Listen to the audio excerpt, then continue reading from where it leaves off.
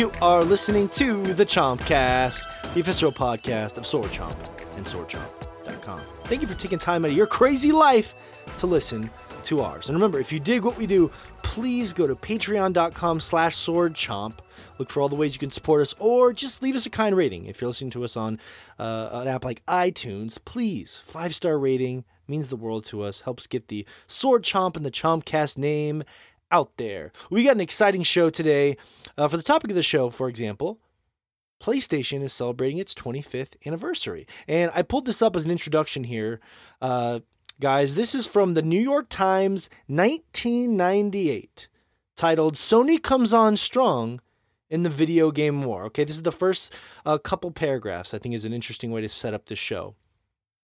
Mario the Plumber has always done a good job of running and jumping through video games. But Parappa the Rappa has him worried about his age and his place in the living room.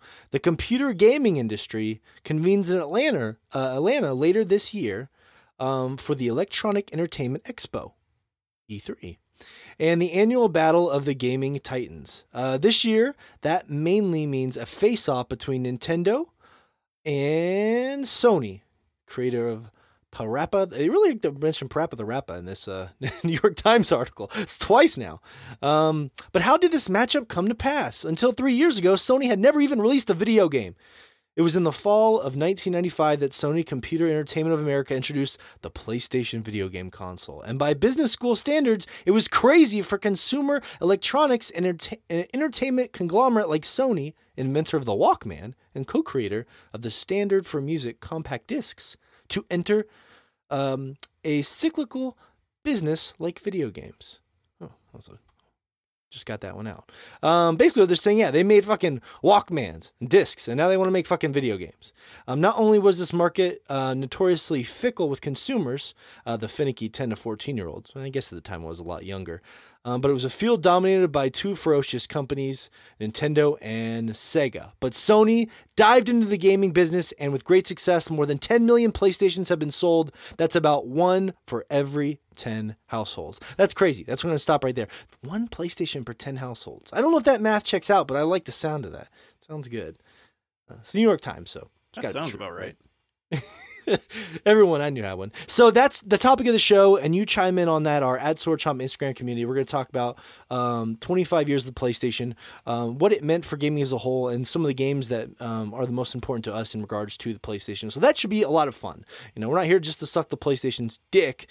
It means a lot to us, and it's very, very important in gaming history. I finally have fallen into that hot new Jedi game. That's right. Star Wars, Star Wars, Star Wars. You've been asking for it.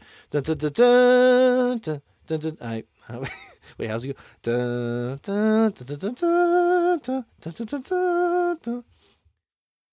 That's all you're going to get. Actually, I had this whole idea for a long intro, Josh, that I was going to have you cut up me singing that in the background. And I had this whole long intro, but Fish bailed on us. So this is going to be a lot more improv. Maybe we'll do it next week. I'll tell you more about that in a second. We have a ton of polls that you voted on, including Sekiro vs. Bloodborne, Kojima Confusion, The Great Cereal Battle, and Baby Yoda. Gotta talk a little Baby Yoda. Who doesn't love Baby Yoda? But yeah, so let's get to the crew here. I had a longer, more humorous Star Wars intro I put a lot of time into, but Fish is not here. He took a trip. We'll talk about that later. He could not be here this week, so I'm very sorry. He will live in his memory and maybe some voice messages. This is totally improv. Josh, glad you're here today. The Space Cowboy, the Jimmy Rustler. Glad you're here. How are you doing, Josh? Doing all right. Doing all right now.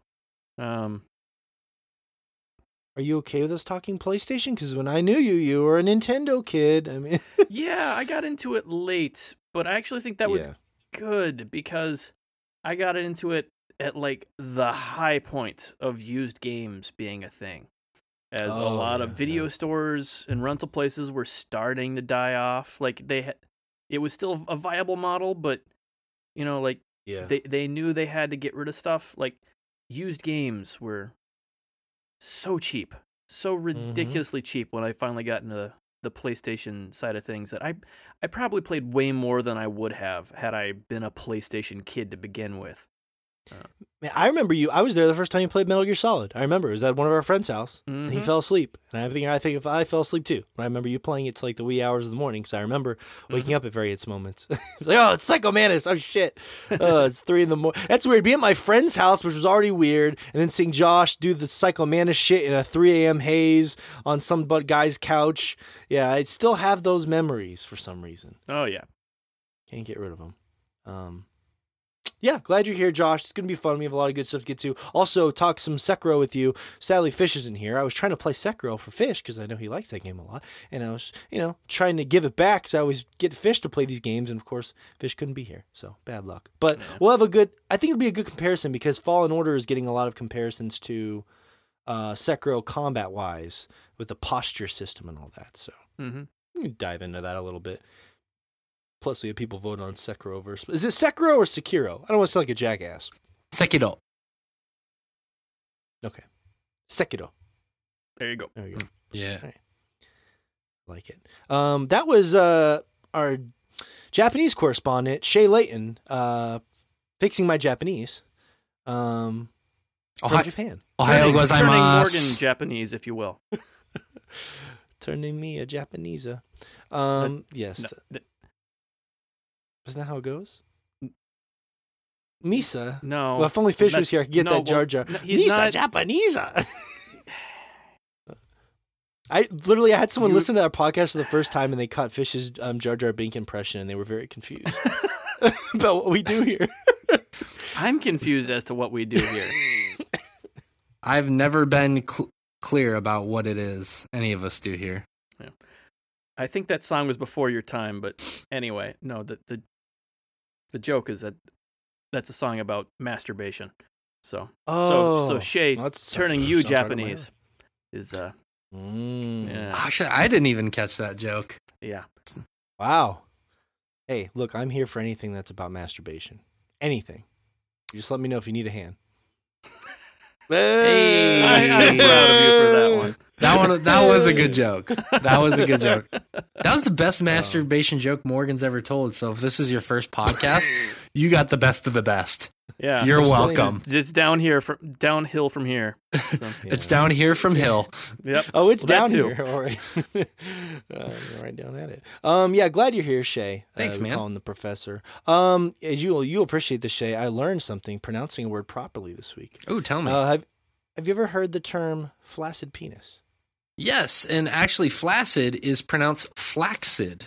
Not flaccid. Flaccid. Yes. Isn't that wild? Yeah, so the reason why I looked this up in college, I actually remember where I was at.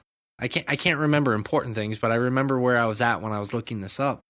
Uh-huh. So flaccid, that was the original way it's pronounced, but when the movie Lake Placid came out, people started saying flaccid like placid. And that's an alligator horror film? That can't be real. I don't think that movie had a big enough reach to affect that.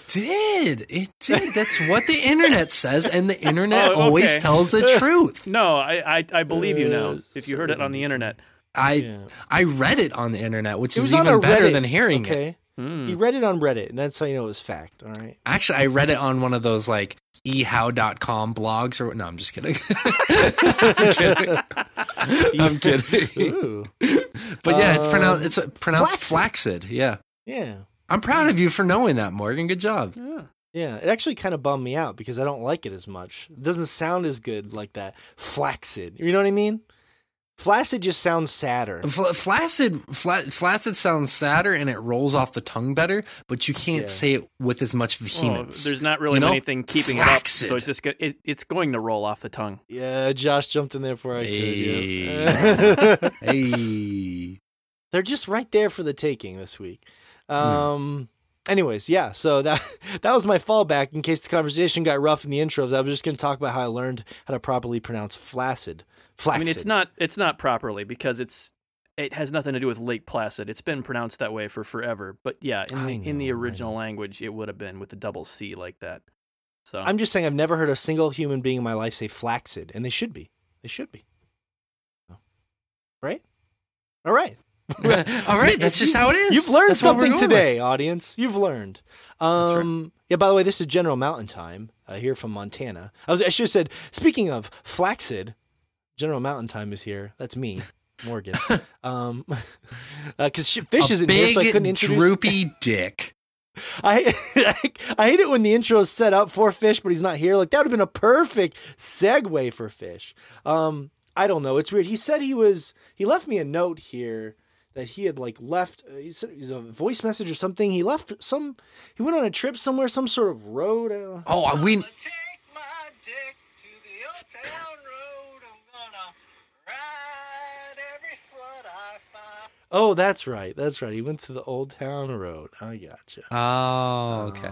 Okay. You needed a break. When you need a break from life, you go to the old town road. This segment brought to you by Kit Kat. Now I really like. Before I was joking when I said I don't know what any of us are doing here. Now I really don't know what's going on. I want to know how he's riding them. I don't think he thought that through. I want the logistics on that when he gets back. Yeah, yeah. Unless it's just a horse named Slut, but it's probably unlikely. What else would you name a horse? Or he's calling his hand Slut. Could you ride your hand? I mean, it fits back in with the masturbation joke. Yeah, there we go. But we should probably stop calling things sluts. Yeah, we don't want to slut shame.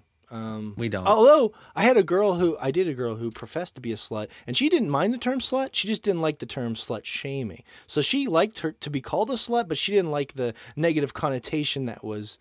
And I was like, it was a little confusing because like she would call herself a slut, and she kind of joked about it, but like you had to be careful how you used it around her. He's like, no, only I do that. I'm like, okay, shit. This experience only brought to you by Trailer Park, a place where you can date your mom and have her cook for you afterwards. That's the next dating app. I'm just kidding. That may have been too far. There's could have a lot of passionate people that love us that live in Trailer Park. Now you're gonna feel like a jerk. Actually, whenever I immediately felt like a dick as soon as I said that.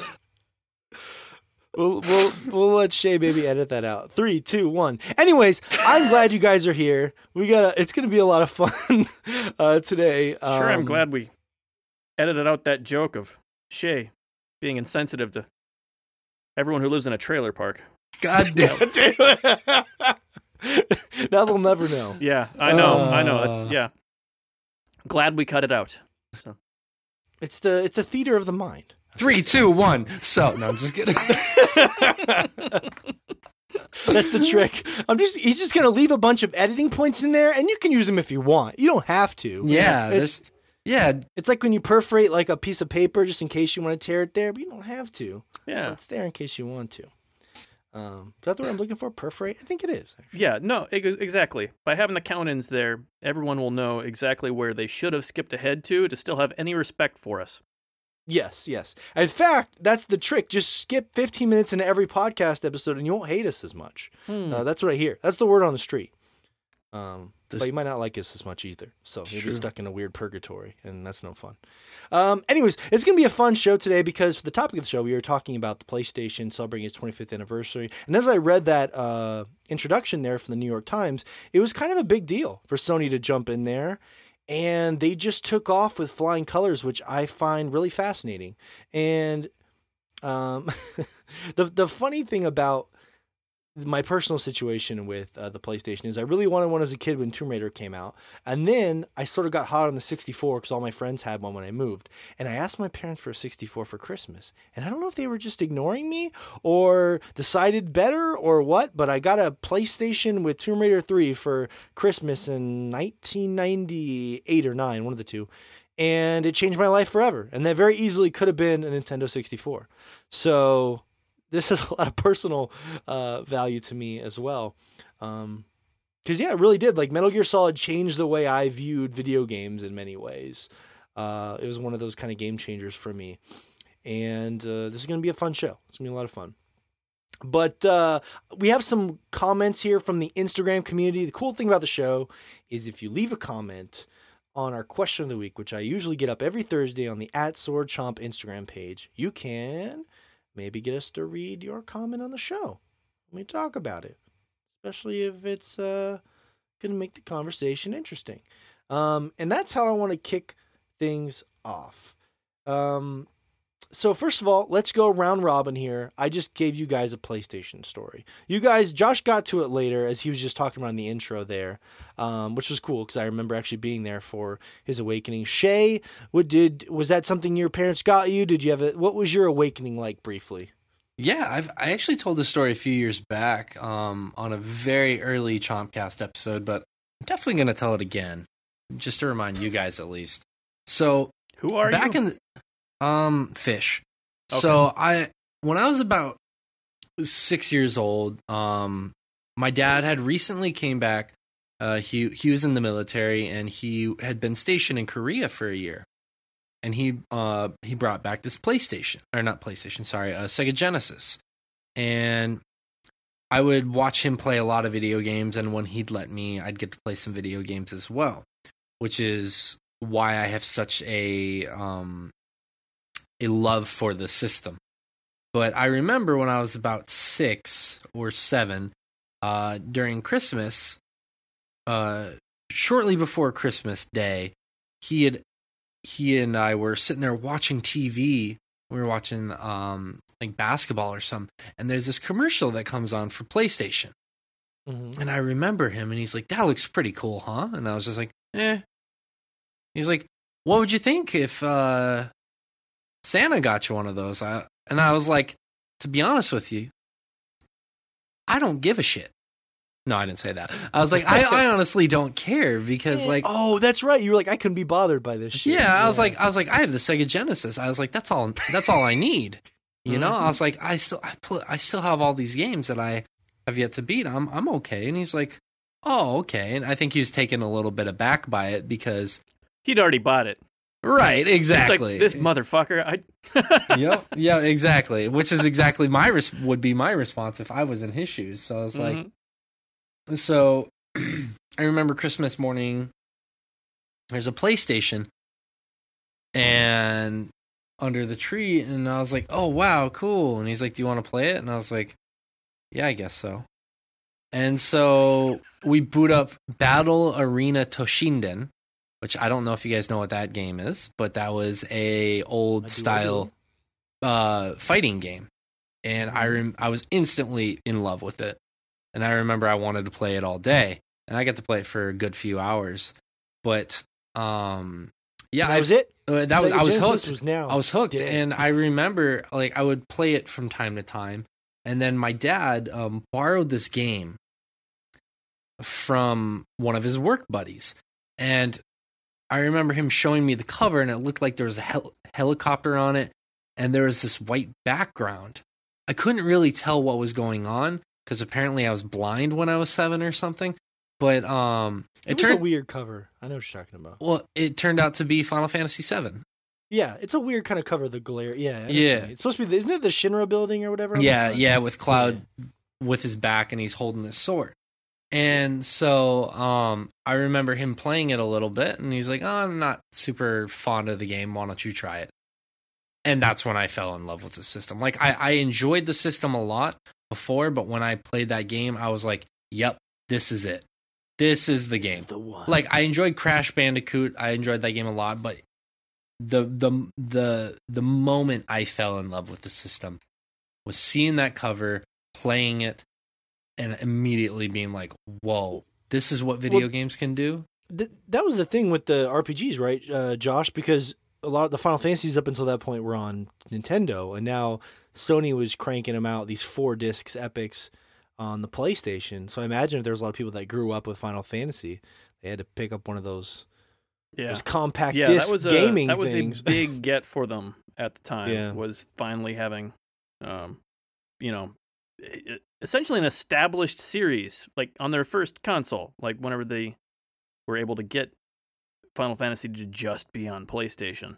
That was a big reason for a lot of people to pick it up, because the series had been fairly popular. Not as much in the States, but in Japan it had been very popular for years at that point.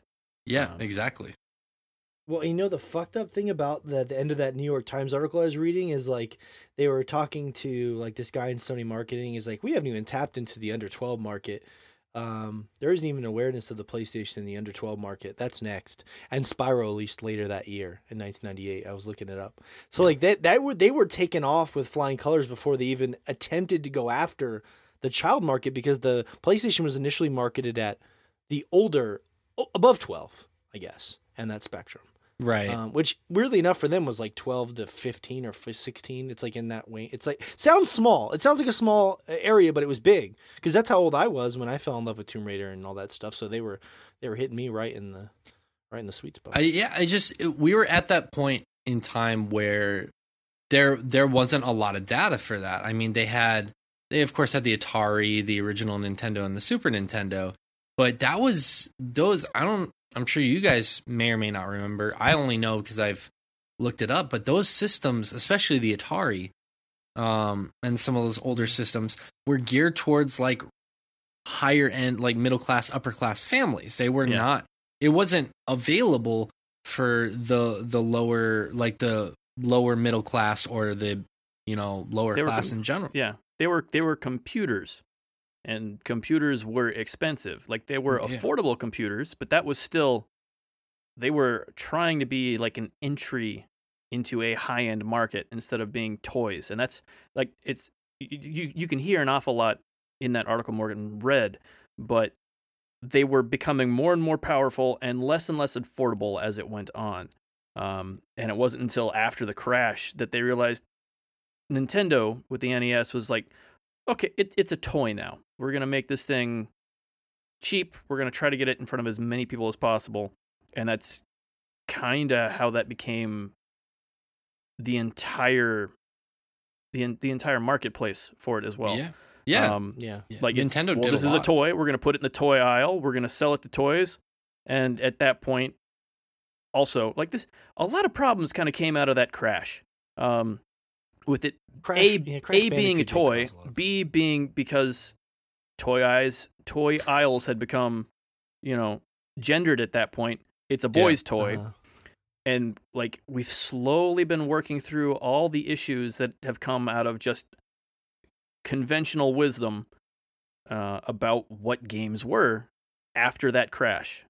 Right, exactly. And so when video games started becoming a more affordable item for people to buy, for families to buy, that's when we started seeing more and more children playing it. And we started seeing things like scare articles like be careful, you don't know the effects that this can have on your children, or like it's gonna really mess up their brains. But we didn't know at the time. Humans didn't know at the time because it was such a relatively new concept for families to be able to afford these systems.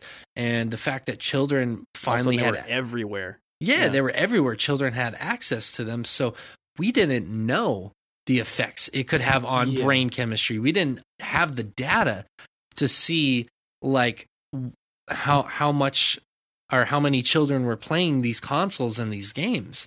I mean, now obviously it's weird to think about that because now, of course, we have loads of data, but 25 years ago, we didn't have the data. We didn't have near enough data, but now we've developed it over time. It's kind of like when we talk about smartphones being kind of like a case study over time by all of us using them, like a trial by fire kind of thing. It was the same thing with video games. And I don't think a lot of younger people and even some people in my generation our generation, I guess I should say, us millennials, don't even realize that the video games have been a trial by fire case study kind of thing where the information we've gotten over time has been from us, the consumer. And that's how a lot of, societal scientific studies and whatnot are done to figure out how certain things alter brain chemistry and how sales are affected.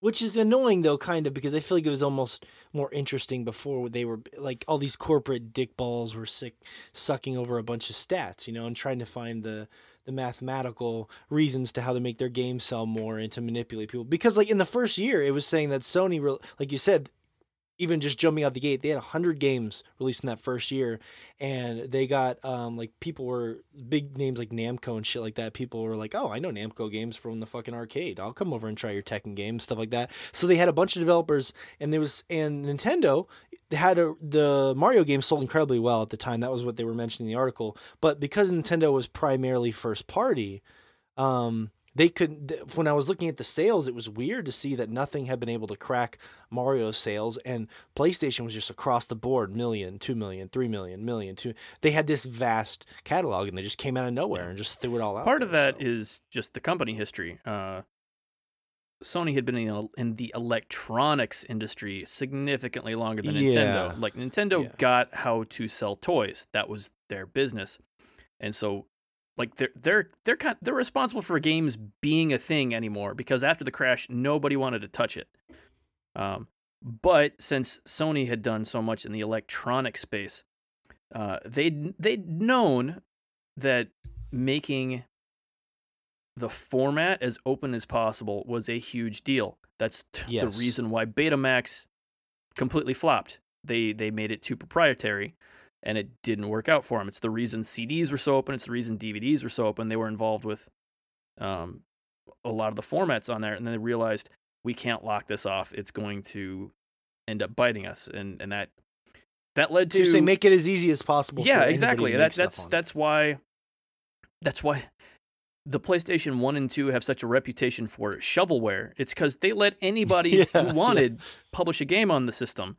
And... Hey, we love some of that shovelware. Yeah, I played that Rugrats game, goddammit. Exactly. Like, there's a ton of good stuff on there. There's also a ton of crap. Oh, yeah. And absolutely. But that's a good thing, because since anyone could make something and put it on the PlayStation, we did. We got some really weird and some really interesting stuff. Yes. Because of that. And crap by model. that metric at the time is different than crap by the metric now, interestingly enough, I think.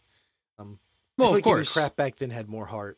more soul than the crap now. And I think I think, Morgan, one thing I do want to say, I'm sorry for interrupting.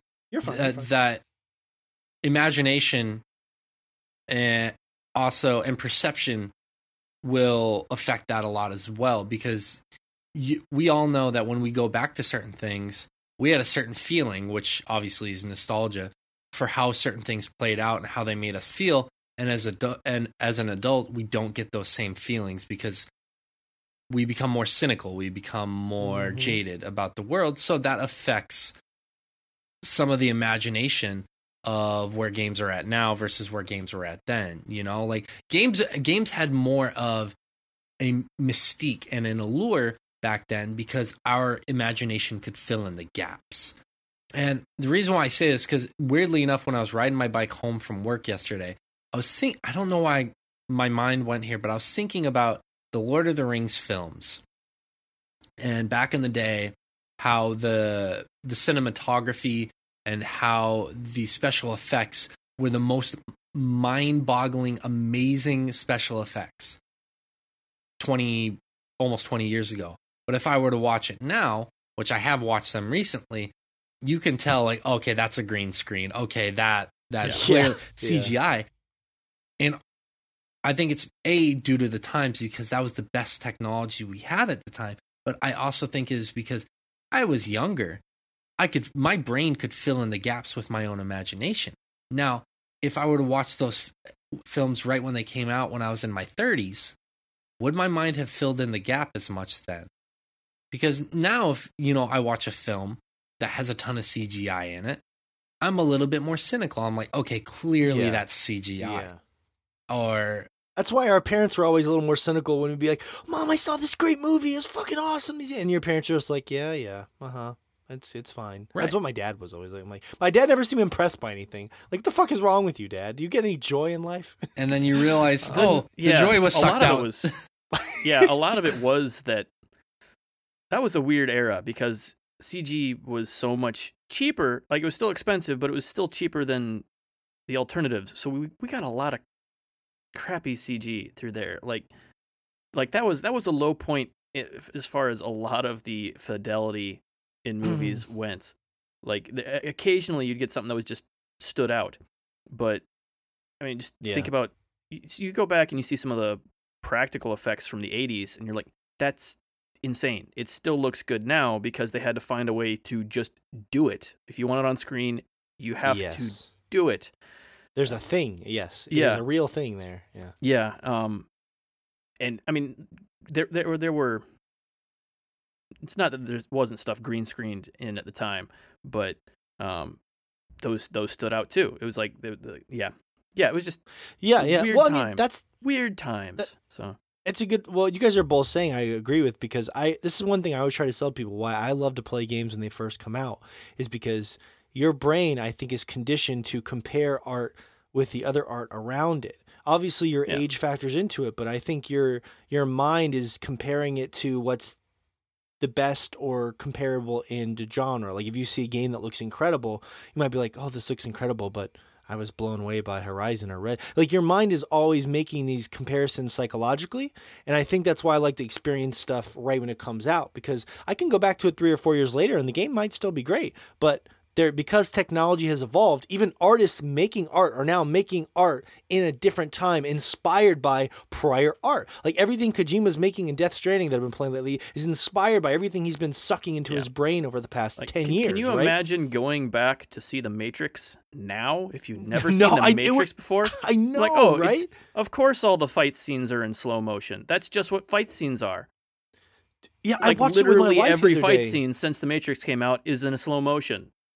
Yeah, and some of them don't hold up as well. Like I was watching The Matrix with my wife the other day. I didn't think it was bad by any means, but I was like, there was just things about it that didn't seem as cool. Like the bunch of guys in the suits tracking him down and all this stuff. I was like, this all felt really weird and mysterious at the time. That it's a little funky now that there's no mysticism around the special effects, and also we have technology for all this. Anyways, yes. We don't have to beat that to a pulp, but I think it's interesting what you guys are saying, because the PlayStation was at a very fertile time in technological creativity, right? The ground was ripe. The fertilizer and all the shit was right there, ready to grow. A lot of poop. All that shovelware was that poopy fertilizer, ready to help grow these crazy weird... But now we're in such a different place that you could argue we don't see as much creativity. But it's just because I think it's just a very see different as much. There's probably more there, but you just don't see as much. Well, and you would probably argue you find a lot of it in the budget games or the independent scene. Yeah. And you could make an argument that you used to see the creativity everywhere, like that, every game that was $50 or $60 on the PlayStation, even if it was good or bad, it was all the same. So it's just weird. It's just different and interesting to think about, I think. Yeah. So one of the first comments we got here from Hipster Staffin says, I feel like the PlayStation will have the legacy similar to Nintendo. They made amazing consoles and tried new different things like twin sticks and the DualShock. And all consoles now have the twin sticks, which is interesting. I don't know if they were the first one, but maybe they were. Now everyone does it. Yeah. I feel Yeah, I'm pretty unless sure there's like some weird PC controllers, but I don't know. I don't know if that really counts because it wasn't mainstream, wasn't popularized. Yeah. And the 64 had that one big nub controller in the middle. They were doing their own thing. Like the single stick, like as far as analog controls, Nintendo did it first, but as far as having more than one analog control, that was Sony. So yeah. Interesting. I didn't even think about that until recently. I feel the PlayStation really brought Eastern games and RPGs over to the West. Which is true. A lot more RPG. I was influenced primarily in the PlayStation era, maybe being a kid that was like in anime and weird shit like that. I was also very fertile for Final Fantasy and all those weird Squaresoft games and RPGs and stuff. Yeah. I think sort of ish. I mean, we already talked about this before. Nintendo's kind of the one that saved gaming as a thing at all. They did with the NES, and then basically because of that, all the games were Japanese, more or less. Like there were a couple outliers. Well, you could find a lot of weird RPGs on the PlayStation. Yeah. You could, but that's because there were so many games. Period. Like Final Fantasy became a thing. They had Breath of Fire. They had.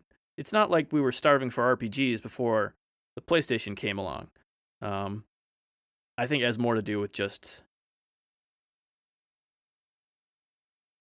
our generation, like you said before, the generation gamers who grew up with that are a certain age. That's kind of how it is. And around the time the PlayStation showed up was around the time we could actually read. Like, we could read before that, but not enough to follow a huge story.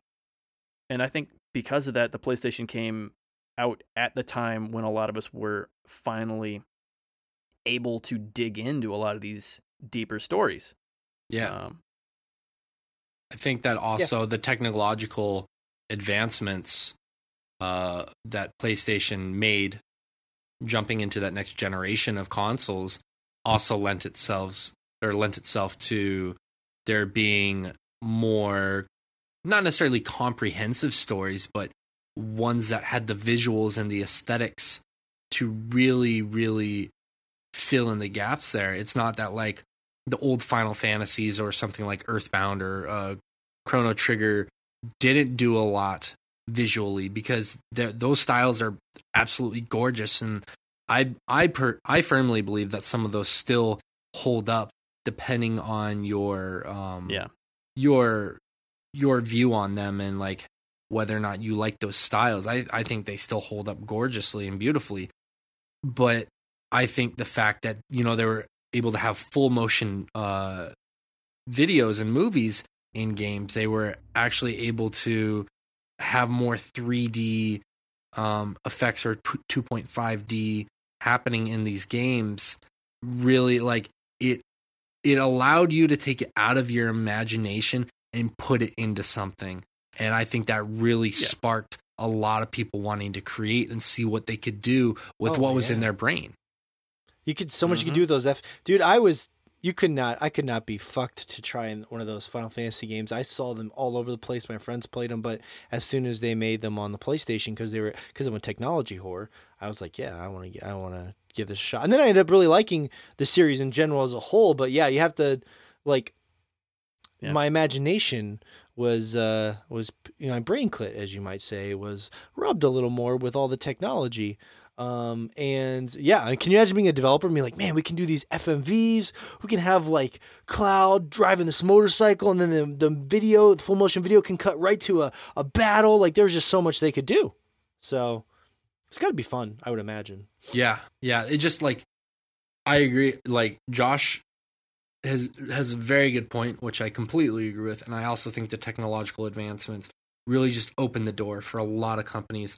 Also paired with the fact, like what Josh said earlier, that PlayStation just had a lot more openness to allowing anyone to create for them.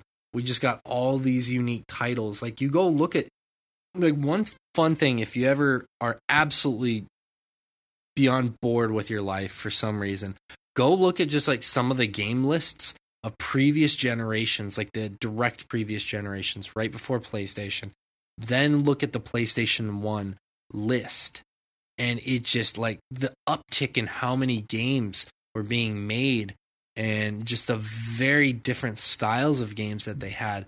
It's just, it's pretty astounding, really. It really is. Like, you look at like a Sega Genesis or Super Nintendo list, you go from that to a PlayStation 1 list, and it's amazing. It's amazing the explosion that happened for gaming in such a positive way during that time. And that's why so many people look back at the first PlayStation console with such reverence and such nostalgia, is because of that explosion. Yeah. It was really, really cool to be a part of. I'm very happy that I was alive as a kid during the PlayStation. I mean, there's things I missed.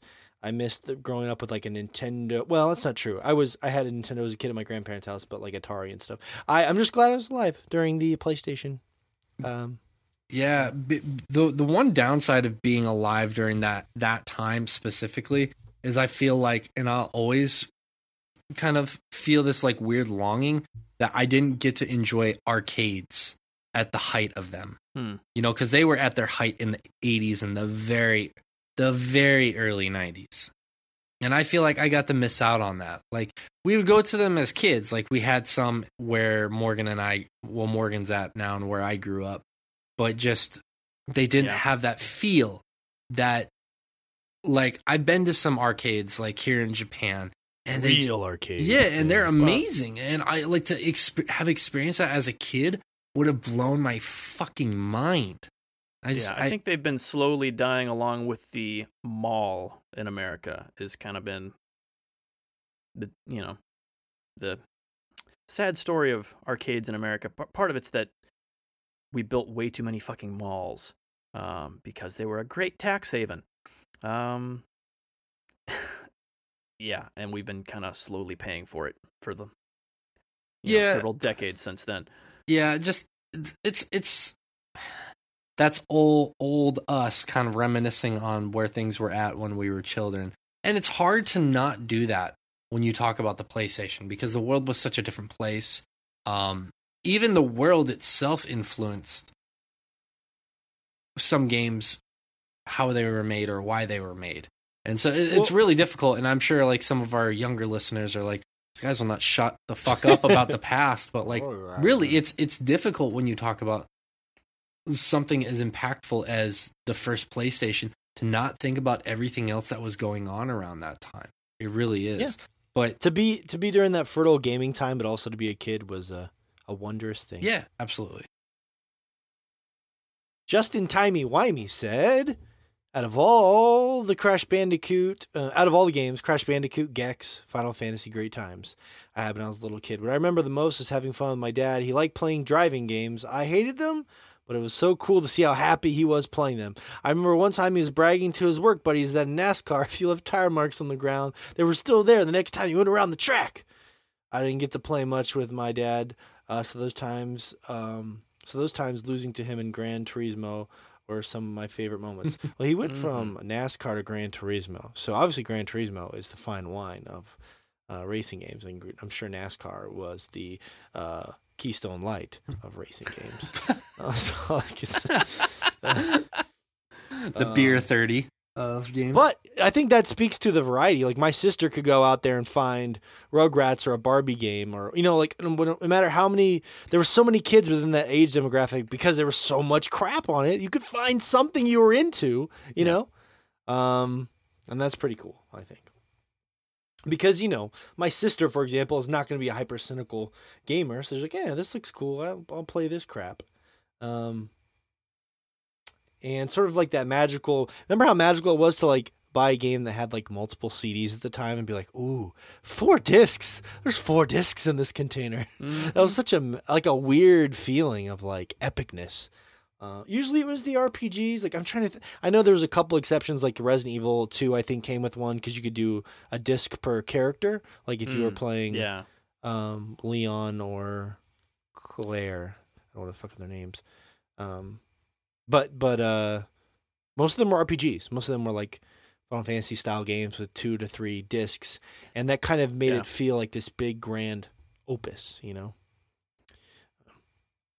Mm-hmm. Yeah, Shay, I was just reminiscing on how cool it was to open up a CD book and see 4 discs in there and be like, oh, 4 discs. It's like an entire anthology in one game. It was amazing. It was amazing. Like you look at it now and you'd be like, oh, fucking 2 games? What are we, 12? Kind of thing. But like as a child, that was just like, oh, this game means business if it's coming with more than 1 disc kind of thing. Woo, yeah, they ain't fucking around. Yeah, exactly. Dude, my favorite was some of the mediocre RPGs I bought. There's this one called Shadow of Madness that I loved as a kid, and this was like a middling 6.5 kind of game that had 3 fucking discs in it. Yep. And I remember just being like when I went back and played that as an adult, I mean, this is the coolest thing ever. This is like a 3 to 4 disc game that is a 6.5 quality game. Yep. Like that's wild. It was crazy. It was crazy back in the day, and I think that's something that this generation can't quite understand. But it was interesting. But, I mean, most people listening to our podcast are probably old people. Let's be real. Yeah, that's true. They're kids playing Fortnite listening to our podcast. If you are, thank you for joining us. That's true. That's true. And look out! Make sure you build that wall higher. Mm-hmm. But no, what I was gonna say is, Justin Timey Wimey, I agree with you on the Gex thing. year after year, I try and tell these guys about Gex, and they all poo-poo on it. But Gex Enter the Gecko, Justin, was my shit. Gex Dude, Enter the Gecko was my shit. I got cheated because I asked for Gex for my birthday or Christmas or something, and they bought it for me, and it was an accident. I couldn't be mad at anyone, but they bought me the first Gex. And a lot of people don't know this, but the first Gex was 2D. Yeah, it was. Enter the Gecko was 3D. Yeah. But I bet you going back now, the first Gex, the 2D one, I bet you I'd love playing that now because it'd be trippy as fuck. But at the time, I was like, 2D? This is a PlayStation. I don't play this shit. Come on. Yeah, I will agree. Like, the first one I played was Enter the Gecko, and I absolutely was enamored with that game. And going back to, like, I went and played the first one shortly after, and I was like, the fuck? 2D? Because, like, I just played a 3D game, and I was like, huh? On PlayStation, I had the same response that you did. PlayStation made us all snobs. It did. It really did. It really. Like our 8-year-old, we're sitting there drinking our juice out of a wine cup. We're like, this Gex game. Only the finest RPGs for me. I need full motion video. That's right. I only accept games with dry, not slimy, smooth polygons. Although, wasn't there some weird sexual shit in there? Like, all the ads was like Gex and then like a hot lady because it was like a James Bond joke thing. Yeah, like, they're really implying that these lizards fucking these. Well, no. So how Gex Enter the Gecko goes is basically he was a TV star and he was acting in all these sequences, and so that was the first one. And then Enter the Gecko, he's retired. But they kidnap him because this TV program's ratings are going down. So they kidnap him to basically boost their ratings, kind of thing. Is he the size of a human being? Like a human and him are the same size? I think he's tiny? I think he's a little bit smaller. But he's humanish. Yes. So he could potentially have sex with a human. Yes. All right, that's all I need to know. If you have any more questions about Gex lore, make sure you message Professor Layton. Yeah, I don't know how, like, look, here's the thing, dude. Every day I forget a little and a little more of what I learned in college, but I remember this pointless fucking shit. Yeah, me too. It's not pointless now. No, it's not. But, like, there's, like, Justin and, like, maybe one or two other people have been like, Gex, that's right. I'm speaking to you out there. People like Gex. Gex Enter the Gecko in particular, I remember being a nice, well-received game critically. Daniel of DC said it'll always be my favorite controller, and if they ever change it, PlayStation brand will be dead to me. I don't know what the defining game would be. Which is odd, considering it wasn't that when it came out, and most of the games didn't use it. Well, yeah, it was weird because you had, like, I remember there was a button in the middle you had to push to use the analog sticks. Do you remember that? To even turn that on, because they weren't on by default, because they weren't default. They didn't show up until 3-4 years after the system came out. But he's not saying the dual sticks. He's just saying the controller, which means he could just like the general feel and setup of it. The original controller is actually good because he didn't have all the extra weight. You also didn't have the rumble, but... Or did you have? I can't remember if you had Rumble by default in that original controller or not. It's been forever. Even though they have this big useless middle button on the PlayStation 4, the space is about the same. Before it was just like start, select, which I would prefer, and then like the words PlayStation, and it was just empty, right? So like technically, the button is not taking up more space, but it's kind of useless. Probably not what they wanted it to be in the long run. But yeah, they've kept I think that's cool though. Like, think about it. Most systems change over time, and Xbox has now started keeping the same congruency. But even Nintendo, we love Nintendo, but they've changed their controller over time, and that's why a lot of people still fight to play Smash with a GameCube controller. There's a fondness to like getting people used to a certain kind of play method. So it is cool that PlayStation has stuck with their traditional. And I agree, it's my favorite too, but I couldn't really tell you why. I just like it the most. They've got a good D-pad. Is that a joke? No. They've got a good D-pad because it wasn't an analog system when it first came out, and they've just kind of kept around having a good D-pad. I like the buttons. I like the look of the buttons. Well, actually, the nicest thing about the PlayStation controller, and I'll give it this, is that because the buttons aren't rounded in any fashion, They click very nicely, and I don't have a single PlayStation controller that doesn't have the plastic on those keycaps worn off to the point where you can actually... I'll have to get a picture of this, but the keycaps are two parts. They're dual color plastic. They're not dual color plastic. It's one piece of black or gray, and then the actual button color as its own piece of plastic underneath.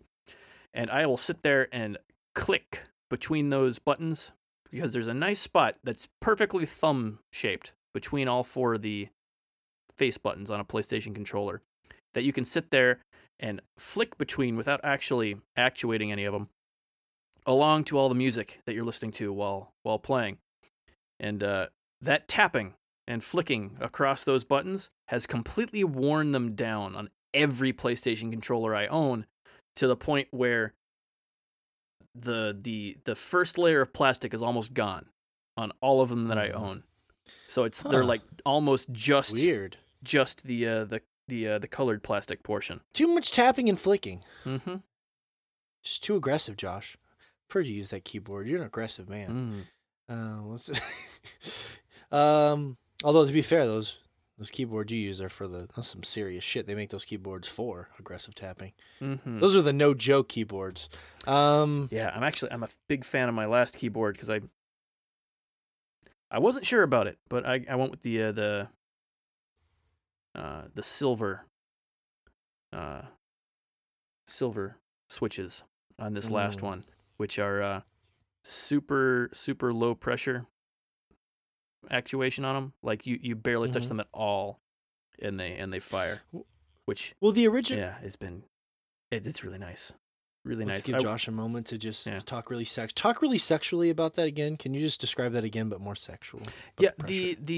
The actuation distance on the silver keycaps is like really, really low.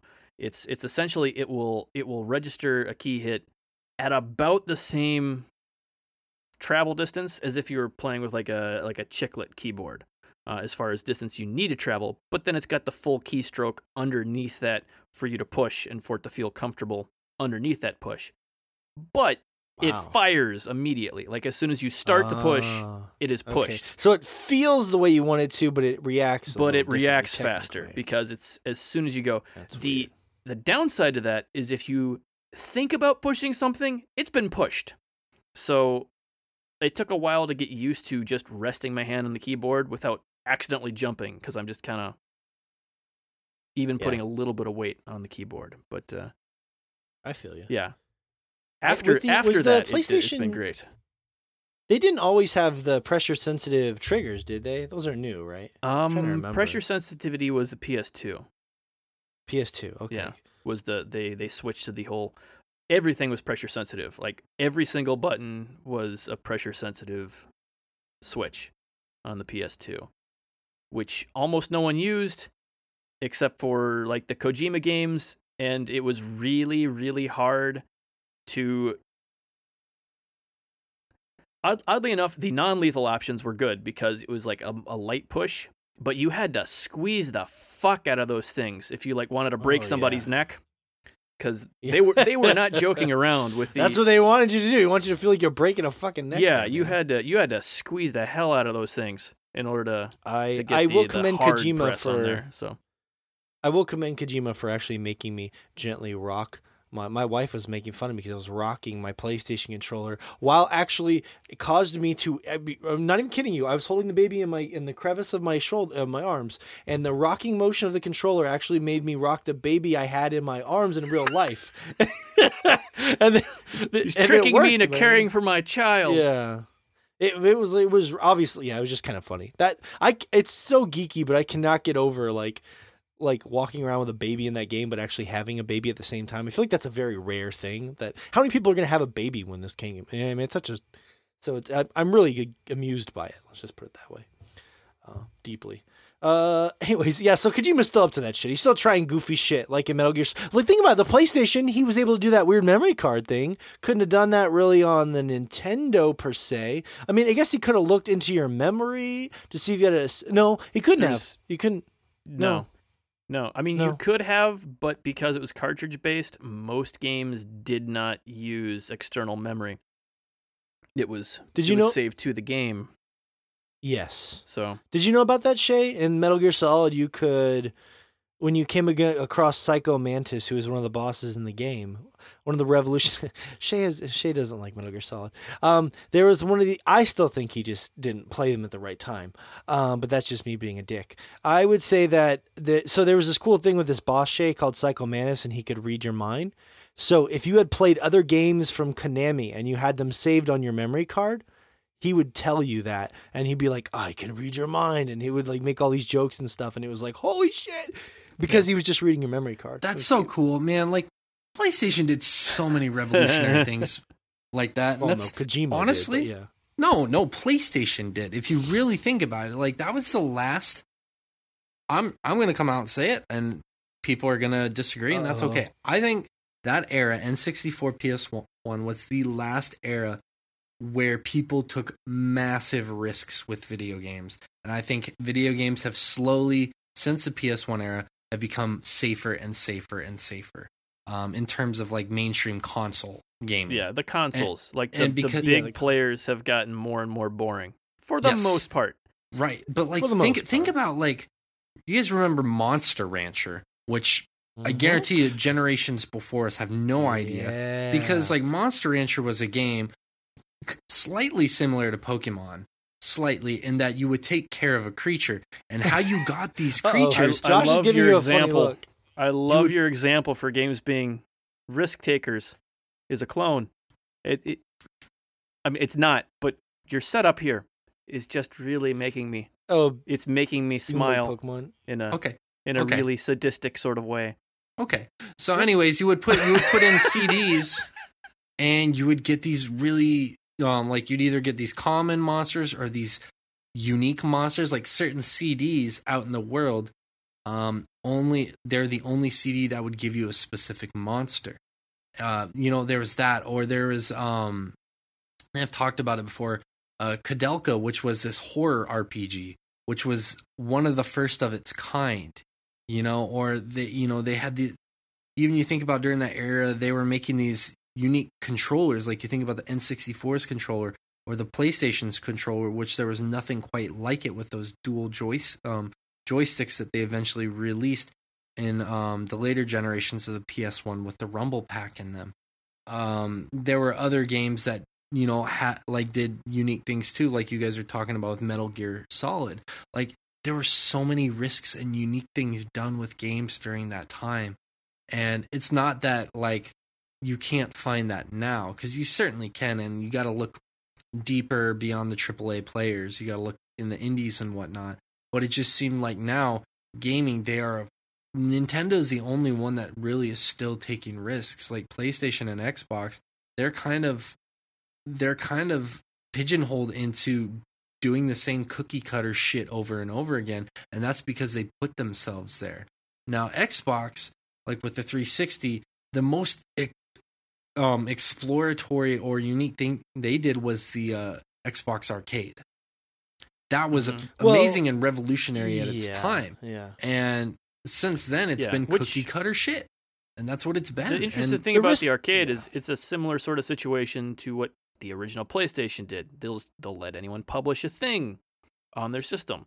Right, exactly. The difference there was that they realized these don't all have to be full-priced games, which was not a thing on console. Like, there were very, very few games that weren't full-priced games. And they realized that if we don't have to publish, or not publish, but if we don't have to manufacture discs, if we don't have to manufacture and then ship like a physical version of these things, we can release it for cheaper. And so, like, the price point was the big thing there, because I mean, really the only real data point saying that could be a thing before that was Katamari Damacy. They're like, what's this? It's a $20 brand new game on the PS2. How is that a thing? Like, no one thought that could be done until that game came out and did it. And it wasn't it's a cult hit, but as far as like mainstream success, like you're saying, the arcade was kind of, we can have all these little games doing weird things again. So the innovation for a lot of places now is like the innovation for Xbox now is less in the games and more in, let's take a risk with Game Pass, and that's success. And with Sony, it's like, let's put stock in VR, which has, I think, been a success for them. But I will say this, Shay, if you're looking for weird, you're going to get Death Stranding in a couple weeks, and you'll get a lot of weird from that, my friend. Yeah, that's about as weird and as innovative as it gets. Right, I feel like that's surface level innovation because the Game Pass and PlayStation Now, those kind of things, that may or may not be the next natural progression of gaming, where we're streaming games, we're not owning games anymore, kind of thing, and that may be where the natural evolution of gaming goes to, which in some regards would be cool, in some regards I think would be absolutely detrimental to the industry as a whole. But like, what I liked about during that PS1 N64 era was everything was revolutionary. Like the N64, the way it was designed, whereas like you could get like a solid one or you could get like a see-through one, and they had all these collectible colors. There are people still out there now trying to collect all the different variations of N64s. You know, the controllers between both the PlayStation and N64, they were unique for their time.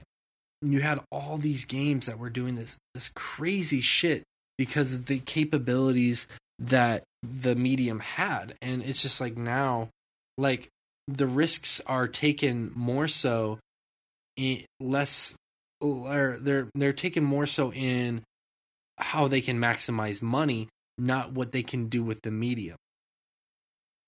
Yeah. Well, I could see that. I mean, some of that is, I will defend Monster Hunter in this way. The premise may not have been super original, but there was never a game where you took your own music CDs and popped them into the PlayStation to use. That was a innovative idea, even if the premise of the actual game. You mean Monster Rancher? Monster Rancher, yeah. What did I say? Monster Hunter? Yeah, you did. I said? Fuck, god damn it. The premise of the game wasn't necessarily super unique, but some process, of the interactions was very unique. Yeah. And that's what I still love about like games like Metal Gear Solid that inspired me as a kid. Like, I feel like Kojima is still stuck in that mindset, but not enough people are, you know? But yeah, like games were figuring out what they could do during the PS1 era. Like at this point, we kind of know more or less what they're. It's not that we don't know what they can do, because we keep having new genres being invented, new experiences coming out, but we know what they have done for decades now. And so we get what they're good at. And because we kind of know, okay, we get that shooting at things is an easy thing to just do. So all games are shooters now. Is like that's the easy way to just make something that works. And if we're going to be cynical, we could look back and say some of the innovation was just because it was early. You're going to see more innovation when you're early in the life cycle of a medium. Earlier. Yeah, exactly. Like the change from our birth to us being teenagers was way more massive of a switch. Just like the technology exploded in that time period than it has now. And because of that, it kind of, even if people were trying as hard as they possibly could to do new stuff, the hardware really hasn't changed. Like the whole idea of, exponential growth for technology, it has not kept up. It had for our entire childhood and up till about the early 2000s. Since then, it has been minor improvements. For the last I thought you were going for a different years. metaphor, Josh. So. I thought you were talking about how like you change a lot going from a young teen to a young adult, but like there's not a lot of change from you being 30 to 35 years old. Well, I mean that's almost too, but the technology itself has plateaued as far as processors go. Yeah. The last 10 years, there's not been a major change, really. Like, we're starting to get ray tracing real time and whatnot, but it's not a major change. We're not going. VR is the big change. That's what I was going to say, Morgan. It's not. it's really not. Like, it's still not there. Like, is the thing. Well, the idea is there, the technology isn't there, and I think that's what you're saying, Josh, and that's what you're saying, Morgan, and that's also what I'm saying, is that, yeah, I will agree to some extent that some technology has really stagnated from when we were relatively stagnated, while I also will slightly disagree, and I think that some technology has made leaps and bounds. It's just like it's not accessible to the public yet. Like, you look at AI and how far that's come. That was not something that was near where it was when we were children, or smartphones. But when it comes to gaming specifically, yes, the technology really hasn't made leaps and bounds as to when we were children. And it's like the ideas are there. We went from 4 colors being a maximum to where we are now. Right, exactly. In a lifetime, yeah. Yeah. Well, I agree with you guys, but if we're honest with ourselves, we do have these Switches, which are these really nice consoles we can take anywhere on the go, and we have VR headsets and stuff. So it's there, but I do agree with you that it's not. The ideas are there, the technology isn't quite there yet, and it's weird. It's weird to say that because we grew up in the era where technology was fucking fastly evolving. It was exploding. It exploded, and to see where we're at, where now we're just making these minor chips away. We're chipping away, getting a little bit better and a little bit better. I don't know if that's because the technology isn't being invented, or it's because companies have figured out that's how they can make money. You know, a little bit of both. But as far as the major issue is that we are actually approaching the physical limit of the, like, at the atomic scale, we are approaching the physical limit of what the hardware can do. Like, as far as silicon based processors, like they can't get better. We are there. There's nothing we can do to make them better. They're as fast as they're going to be. Which is why we've had minor changes over the last decade.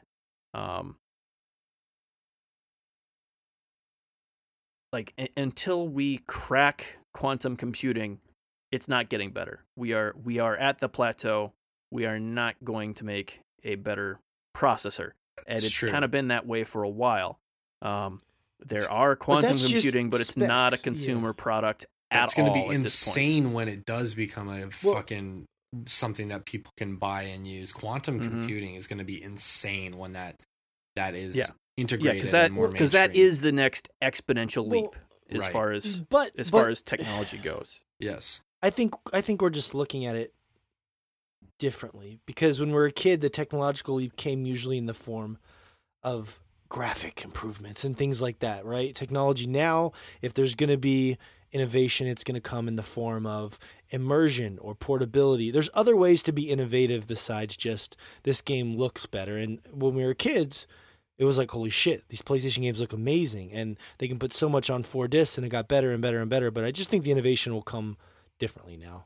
Like Josh is saying, they're only going to look so good. So I think the innovation has to come in different ways. Yeah, like exactly. Fair. The next gen, the innovation is they're finally using solid state, storage. Like, that's it. Yeah. That's it. So we'll get slightly better load times. It's not going to look any better. They're finally going to be up to par with PC gaming, but we won't be sitting around in load screens for forever. I will say what's funny about going from my PS4 Pro to my Xbox One X, playing Sekiro in the morning and then playing Death Stranding at night, both games are great, is that the PS4 Pro doesn't look as good as the Xbox One X. It's not even really, for me, even close. So I just want my PlayStation 5 to look that good. They both look the same, but sure. What are you basing that off of? Basing it off of the actual tech specs there. Like, there's not a do you difference. There's a pretty big difference. Okay. Well, we can look at some specs after the show, maybe. Mm-hmm. Not specs that matter.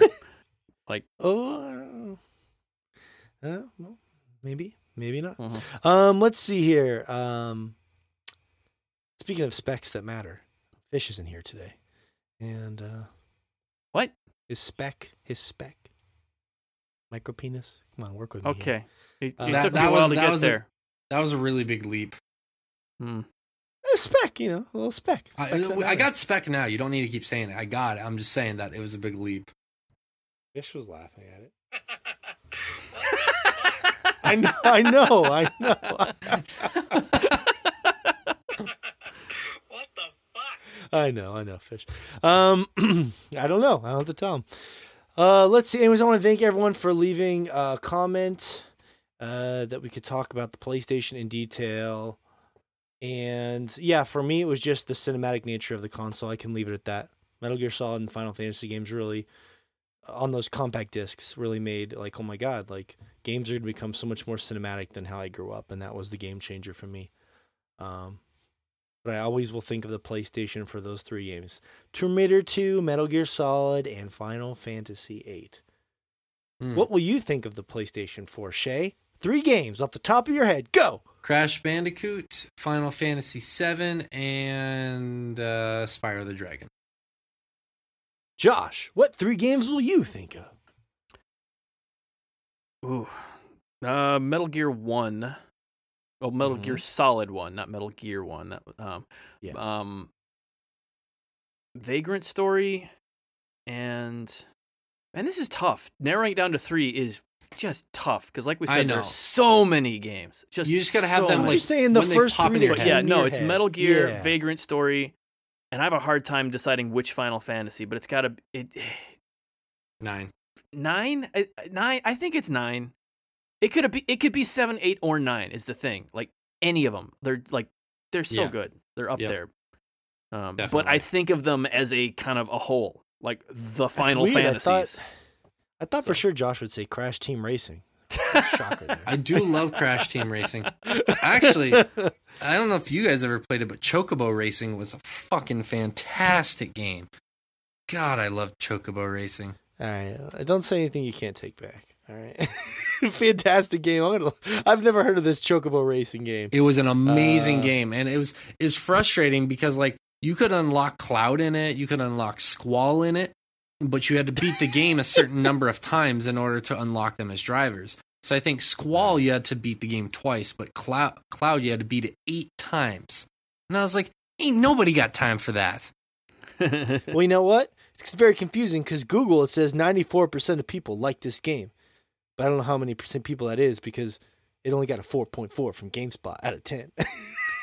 It's one of the worst rated games ever made. But you know what? You were a kid and you loved it, and that's all that matters, Shay. Oh, they were comparing it to, the Mario Kart games, which are actually good. Crash Team. It's not that this was bad. Really? They're actually good, Josh, huh? See, it gets a little chippy when Fish is in here. I told you. He does. Oh, man. He does. All right. Well, I think we pretty much hit all the bases there. And congratulations to Sony for hanging around. Be a lot of fun to see how the PlayStation 5 is received. In all intents and purposes, Nintendo didn't lose. They had a great system, but the PlayStation outsold them in many respects. That doesn't mean one is better than the other. I'm not trying to say that. They came out of nowhere and just blew Nintendo out of the water sales-wise. That's pretty impressive. And to be fair, they had a little rough going with the PS3, even though it was very successful. And then they came back to the PS4. The PS3 was like their down blip. It really was. It really was. Like after the George Foreman PS3, when they decided to make the slim ones without backwards compatibility, they really fucked themselves. Well, they didn't put the grease catcher in there anymore. They didn't? That's what I wanted. They didn't? Yeah. I mean, yeah, They didn't. exactly. Like, how are you going to make, you can still make a panini that doesn't ooze, to the point where the grease trap is going to do an awful lot. But, anything Yeah, other than panini. sandwich, grilling at that point, it's just not going to work out for them. So Yeah. That's really the next step, right? Until I can grill a panini on the system that I'm playing Metal Gear Solid on, I'm not satisfied. You know what they need? That's all there is. You know what they needed in order to make that PS3 so successful? Because it pretty much was the size of a George Foreman grill. Whenever you put a disc into the disc drive, they needed a George Foreman quote. They needed him to say something like, "The question isn't at what age I want to retire. It's at what income. And then your game loads. Or my kid's idea of a hard We're talking life about it failing, is but to live really, in a house with only one phone. It really sold about as well as they could expect, because it's still about the only good Blu-ray player out there. I'm just saying, if they had George Foreman quotes, they would have sold more. Probably. Yeah. But you can say that about anything. I had the best way. That's true. I had the best way. George Foreman condoms? Right? Oh, that sound.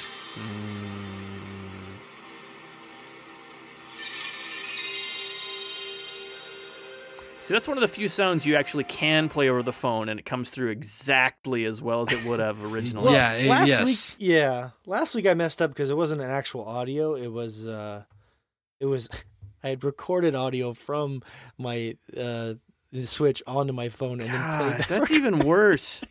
That's like sloppy thirds, basically. Like I know it's never amazing, but last week I had to call it out because it was just atrocious. You're like, look how epic this is. I'm like, what's happening to my ears right now? So I couldn't figure out why it was so bad, but then I was like, oh, that's why. It was a recording of something off of speakers being re-recorded into something on speakers again. So that's exactly what it was. Anyways, that's it. PlayStation 25. There you go.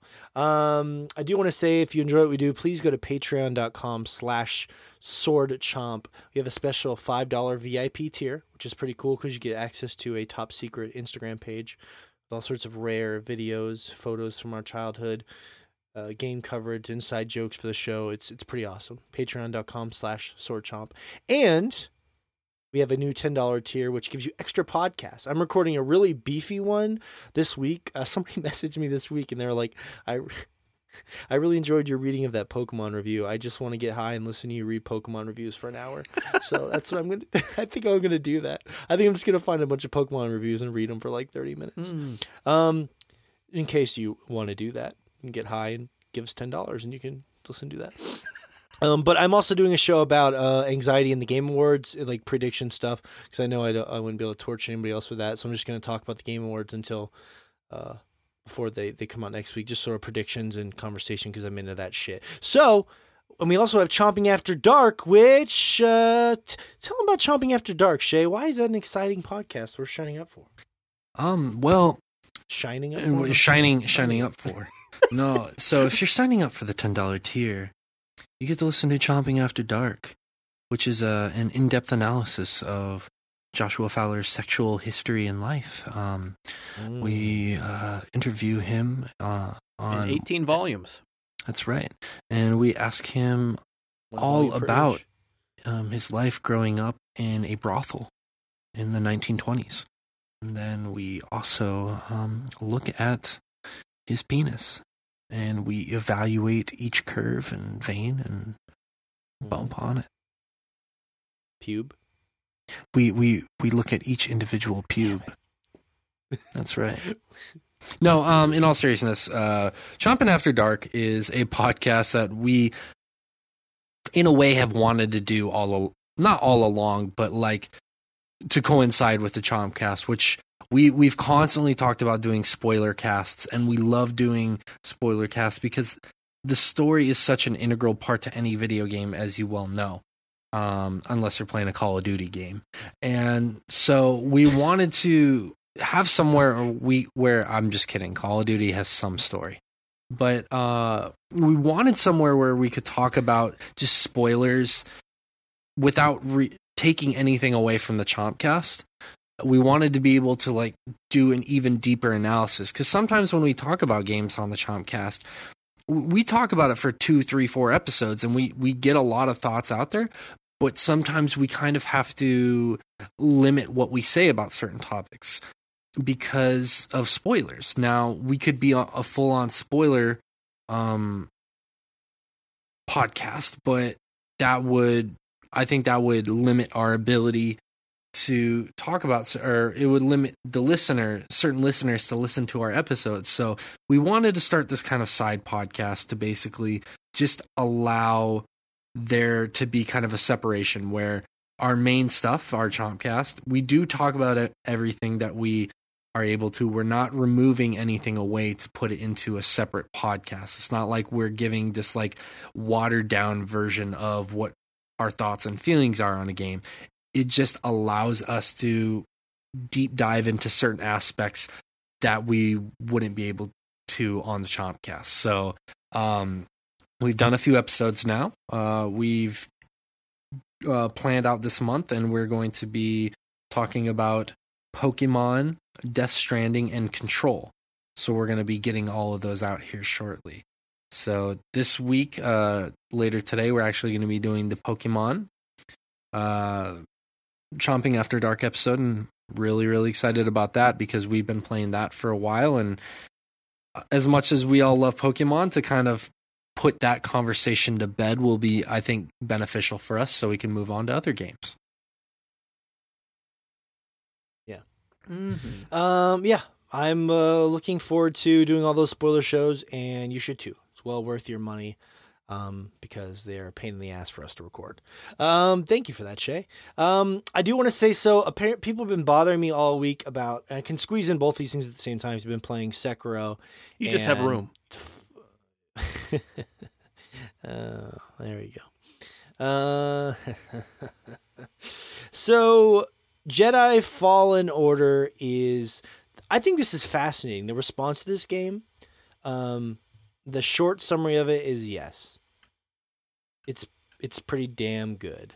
I was surprised to see going through some of the big sites, like they had a big poll up at IGN where they had people voting on their game of the year.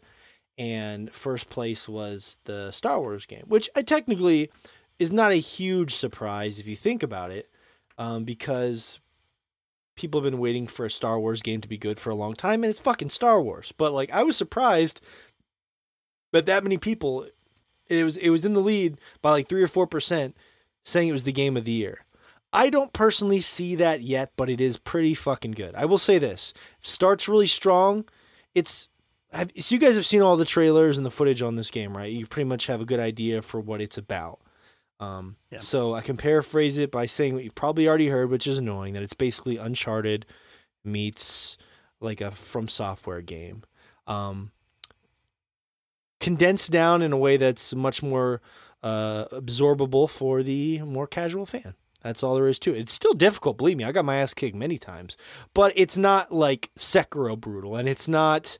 And as far as the Uncharted stuff goes, it was kind of nice. It's been a while since I played a game like that, where you're like jumping on these weird, objects way in the distance and like shimmying around and getting on a tiny little pipe and scooting around stuff. I was like, oh yeah, those good Uncharted memories were kind of coming back to me a little bit. The opening of the game is fucking incredible. It's like, very like some of the better Uncharted moments, and you're literally hanging off this giant like space train, and fighting these stormtroopers, like jumping on, there's like vehicles flying around you. Oh my god, it was I thought it was an homage maybe to Uncharted 2, because that started off on that train that was dangling from the cliff. I was really blown away, but the game kind of gets into its groove, and it's just at that point it's more of an exploring kind of adventure game. You go to a planet, you kind of explore, you can shimmy around and climb walls and stuff like that, but it's mostly exploration based. The opening was very linear and epic, you know what I mean? Like very controlled. I kind of wished it was all like that. And I'm probably in the minority because it was really, really fucking epic. But yeah, I went to the first 3 planets, I think. And oh man, I'm trying to bounce the right stuff off you guys, question wise. If you think of anything, let me know. I'll start with my biggest criticism, okay? And I got a couple.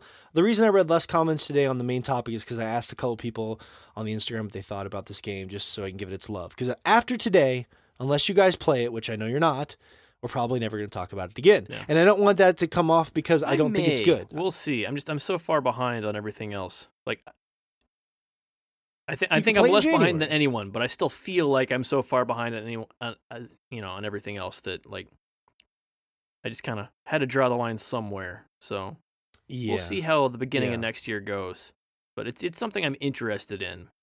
So I highly recommend it, especially if you're curious, like if it goes on sale or something. I don't think it would necessarily make your top 10. I don't mean to be presumptuous. Or your top 5.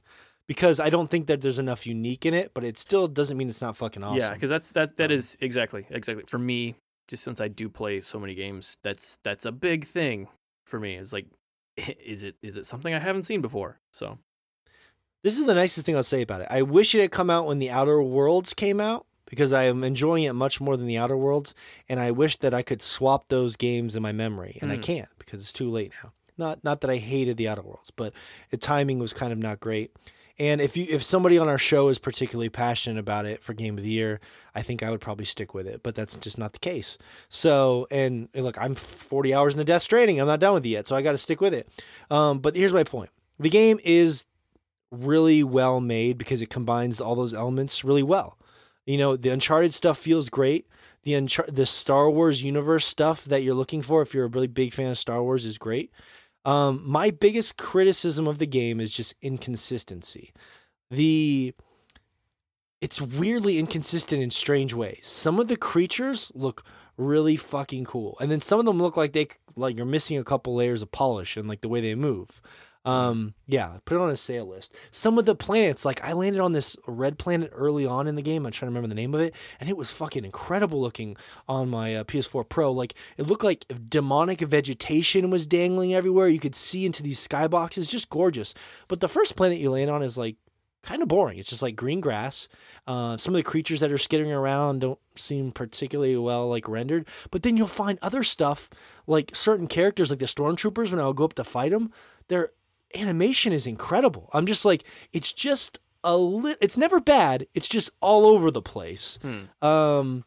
And I have no idea why that is. It makes you wonder. I don't like to presume anything's ever rushed, because the big narrative with this game is that maybe they rushed it to come out for the movie. That makes logical sense. You want the Star Wars game to come out with the movie. But I don't like to presume anything's rushed, because if someone busted their ass on this for 2 years and I sit here and say it's rushed, I don't know. I have no idea, you know? Yeah. It does just feel inconsistent. That's interesting. I have actually a question about this, because I've had some passing interest in this game, to be honest with you, because I've heard some people say it's like the first good Star Wars game since, you know, like KOTOR, or some people really love the Episode 1 pod racer game for the N64 kind of thing. Which is a fantastic game. Yeah. Honestly, that is such a good game. There have been a handful. There have been. The N64 pod racer, the PlayStation version wasn't very good. Like it didn't have the frame rates to play well. Like it really only worked well in the N64. Yeah. The GameCube / PS2 TIE Fighter game. Was amazing. And then, like you said, KOTOR.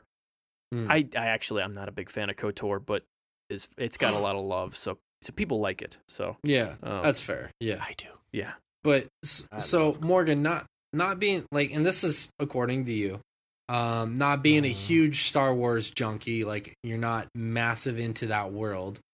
Does a game like this have enough going for it to where it could interest someone who is not necessarily big into Star Wars culture or lore? Yeah, because most of it's just science fiction. Like the first planet I landed on was just like I was exploring, right? And I saw a big dragon looking beast sitting on this like this big rock, and it looked like you could get over there somehow, and it was like probably an optional boss, Dark Souls style. A little less hidden than you'd find in those games, because it was literally just sitting out in plain sight. But you know, that's kind of what the game is. It's like on-ramp Dark Souls. You want to try a Dark Souls game, you should try this first. But because it's just science fiction. That's all. And like I go to see the new Star Wars movies when they come out, and I enjoy the franchise. I'm not a big Star Wars guy. Like I don't get super excited for Star Wars. I don't own any of I don't think about it a lot, but I enjoy the movies enough to go see them in the theater if I can. Okay. That's about where I'm at. Okay. You know, it's weird. Personally. I think I'm the opposite. I think I'm a big Star Wars fan, but then I've not seen like the last 4. You haven't even seen them at all? I own them, but like I've not taken the time to actually hit play. It's like I'm the opposite. I'm like, no, I'm totally into Star Wars. I'm a big fan. Let's buy this as soon as it's available, and then not actually hit play. That's weird. Sounds like maybe you're just a fan of the originals then. I don't know. Dude, it's the strange. Force Awakens really... like I have this connection to them, but then I just can't be bothered. That's fair. That's fair. I have one more question for you, Morgan, after you're done talking. Okay, I was just going to say The Force Awakens kind of turned me around because I thought J.J. Abrams did such a good job with the first of the new trilogy. Actually, I watched that one. I got that and watched it with my kid and loved it, even though it got a lot of hate because, you know, it didn't. The alt-right That's are, a myth. you know, fucking losers. So... Yeah, I honestly, a lot of people give Force Awakens a lot of hate. I don't understand it. I enjoyed it a lot. It's good. As a movie. I don't care if they reuse some of the tropes and the plot points from the previous movies. I still really enjoyed the movie. So, yeah, basically all movies reuse the plot points from the original. Shocking. Well, and the context of in this case seemed okay to me because of what they were sort of doing. Yeah, I actually liked it because it, oddly enough, weird. I mean, it's not entirely a tangent, but tangent. Like I actually like the Force Awakens because it's got this whole here's the same thing but twisted, sort of like here's how all these things line up to be the same thing, and it ends up feeling kind of the way the end of the Dark Crystal feels, where like they've given you all these pieces up until this point, and you finally realize, oh, it was a mirror. These two things are reflections of each other, and it's just really cool. Yes, once you finally kind of see how it all is, you know, comes together, just different pieces that all fit together. So yeah, it's cool. My dad saw the original Star Wars in theaters, and he saw this one, and he was just like, yeah, it was weird. Like I got similar feelings from both, and and I was like, wow. And my dad usually like he thinks they're fine. Like, you know, he doesn't. I thought it was interesting. But I would say this: it's kind of I don't know where some of that stuff goes, because if you look at the tomato meter for Force Awakens, it's got a 93 from critics and an 87 from fans, which is huge. I don't know where the sentiment is.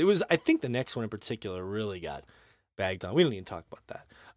But yes, anyway, that's where I stand. That's where Josh stands as well. To answer your question, it's just science fiction, so I think you can enjoy it. Okay. My other question then is, if this didn't have the name Star Wars slapped onto it, and it was like, it could be a kind of knockoff of Star Wars universe, I don't really care. But if it didn't have the name Star Wars slapped onto it, do you still think people would have as high of a praise for it as it has right now? That's a really good question. And I sort of push back against the idea of that question, and that's not against you, Shay. I think it's a really good question. But people ask me this a lot, and I just want people to try and think out of the box a little bit, because people ask me a lot with Death Stranding. They're like, if Kojima's name wasn't on it, do you think anyone would care? And I think it's just important to remember that because it's a Star Wars game, that is part of the experience for people. The way the music swells, the way it feels when you get your lightsaber, when you upgrade your lightsaber, parts of the universe, there's part of that emotion is tied to that world and that lore, and that is important to the product. It's impossible to separate. It is literally impossible to rip those two things apart. Death Stranding would not exist without Kojima, because no one is fucking nuts enough to do it. So it's just important enough for me, in my opinion, that's where my distinction comes in. There's no way for me to separate the two. That's what I was hoping you'd say. That's I kind of asked you a loaded question, hoping you'd answer it, and knowing you how you'd answer it. So, well, you passed. You passed my fictional test. I try. If nothing else, I want to be consistent. Yes, it's even though the game's regular. a little consistent, I take my Metamucil every day. Josh, he is slaying the jokes for the most part today. I'm pretty proud of him. Even without fish, it's too bad. So I will say this: I'm sorry for some of the people that are like, I know people are really loving this game. The wave of people that think this is Game of the Year, I think that is directly tied to the fact that it is a really good game, but it's Star Wars, and that's important to remember. I think there are people who've been playing all the Star Wars games and have been, unfortunately, playing all the Star Wars games. And they finally got a good one, and it's Game of the Year, because they've been putting up with all the Star Wars games so they could get more Star Wars. I completely understand that sentiment because like with Pokemon, like we've been talking about so much, it's like, oh my God, we finally got a game where you can see the Pokemon out in the world. And like, that's something people have been asking for ever since the second generation, you know, like there have been changes made in those games that people have been waiting for. And now they're all, you know, they've all been, I was going to say congealed, which is definitely not the right word. They've all been thrown together into Sword and Shield. They've been combined in there, and it's like, well, this is the best Pokemon game that's released since Gen 1. I made that statement. And, you know, it really does feel like that because same thing as what people are saying about these Star Wars games. It's like there's finally enough good changes. There's enough going for this game. Psychological damage. Yeah. You've been psychologically damaged. Right? They've manipulated me for years. It's like that. He does love me. Holy shit. We need it. It's like I had this. Yeah, man. We're horrible people. I was about to give you. I had a girlfriend that would treat me like shit constantly, but then for my birthday, she like drew this picture for me in a card, and it was like very personal, and it was like it was like such a nice weird gift, and it was like a pot, like a flower pot with a plant in it, like a cactus, and the pot was actually a turtle, and it was like such a weirdly personal gift, and I'm like, man, this is what she's doing, slap, slap, slap, slap, slap, slap. Oh, here's a nice thing. That's kind of what they do, right? Shit, shit, shit, shit, gang, gang, gang, and then oh yeah, here's a good Star Wars game. But you know, the guy who's the director of this game is Stig. Yeah, don't remember his last name. He did God of War 3, which I really liked. Not that you would see much DNA here, but they have a good. I will say this: there are some cool moments in the game that I kind of wish they went even further with. I'll give you two brief examples, and these are things I like about the game, and maybe these get even better as it goes on. There's one scene in the very beginning, or near the beginning, where you walk into your ship, and there's a guitar sitting there, like a weird, like Star Warsy guitar, and the character walks over and just kind of touches it, and I guess because of the Force, they can see and feel what has been written and played on it. So he picks up the guitar and he's able to just play the song that this girl wrote on the guitar without ever knowing anything. That's just part of the Force, I guess. I don't know. It's a Star Wars thing. So he picks up this guitar and he just plays this really beautiful melodic thing for about 15 seconds. And this girl on the ship comes over. She was an ex-Jedi, and she's talking to him and she's like, I wrote that song. And she talks about how he could feel it going through the guitar and play it. And it was actually this kind of beautiful moment that I wish they had like expanded on more. And it's weird coming from something like Death Stranding, where like Kojima will just make you listen to an entire song as you're walking down a mountain because he wants you to have this specific feeling that like they hint on these cool ideas in this game. There's a scene where you go into this cave and you sit down with your little robot, and it's kind of like a personal moment. Like he just kind of sits down on the ground with him. He's kind of talking to him. And there's like these moments of humanity in the game that I think are surprisingly good. I just think it'd be cool if they could even go farther with those on the artistic side of things, but I feel like they're probably held back a little bit by that sort of corporate curtain. But I was surprised to see that stuff was in there at all. If a curtain could hold you back, you can't see what's on the other side of the curtain, but it's an even better scene where he just played. I just want him to sit there and play that guitar for like, this is what I would imagine. Okay. Cause being like what's the word for being what's the word starts with a P, where you're not pompous penis, but, being a penis, where I would have seen it. No. And I can't believe I'm usually, this word always comes to my mind too. Oh, well, it'll come to me later. Progenitor. Where it's where you think that you're so great and everything you do is fantastic. And poignant. No, poignant's super important. No, I'm trying intentionally throwing out. We're pretentious. No, it's precocious. Yeah, it's pretentious. Okay. I know, I'm just fucking with you. I would imagine him like sitting down and starting to play that song for longer, and then maybe she like stands behind him and she's just kind of listening to him play the song, and maybe he has like a memory or something like that. I just wanted to like absorb that scene longer than it was. It was almost like that scene, remember in like the Last of Us 2 trailer where Ellie's like playing that guitar for a while and they kind of turn it into sort of like an artistic piece. I sort of like that idea. It's going to sound nitpicky. It's not. I thought the scene was cool. I'm just saying that like there's some good ideas in the game, even for being something pretty, corporate, that I appreciated. I appreciated those touches. And yeah, it's good. As far as the combat goes, Josh, though, like compared to something like Sekiro, there is sort of a feeling of like breaking posture, the way you're attacking enemies and move around. It did feel a little clunkier to me than Sekiro, like as far as the movement goes, but still very good. Like the same thing, memorizing patterns of enemies. The theory makes sense. It's an idea that has really not been explored enough as far as the idea of these people all have ridiculously lethal weapons. Yes. Just hitting somebody a million times with it doesn't make any sense. And the whole idea, like especially with lightsabers, like the idea of just, eventually breaking somebody's guard and just kind of getting, eventually just taking the high ground and have won already. It's cool.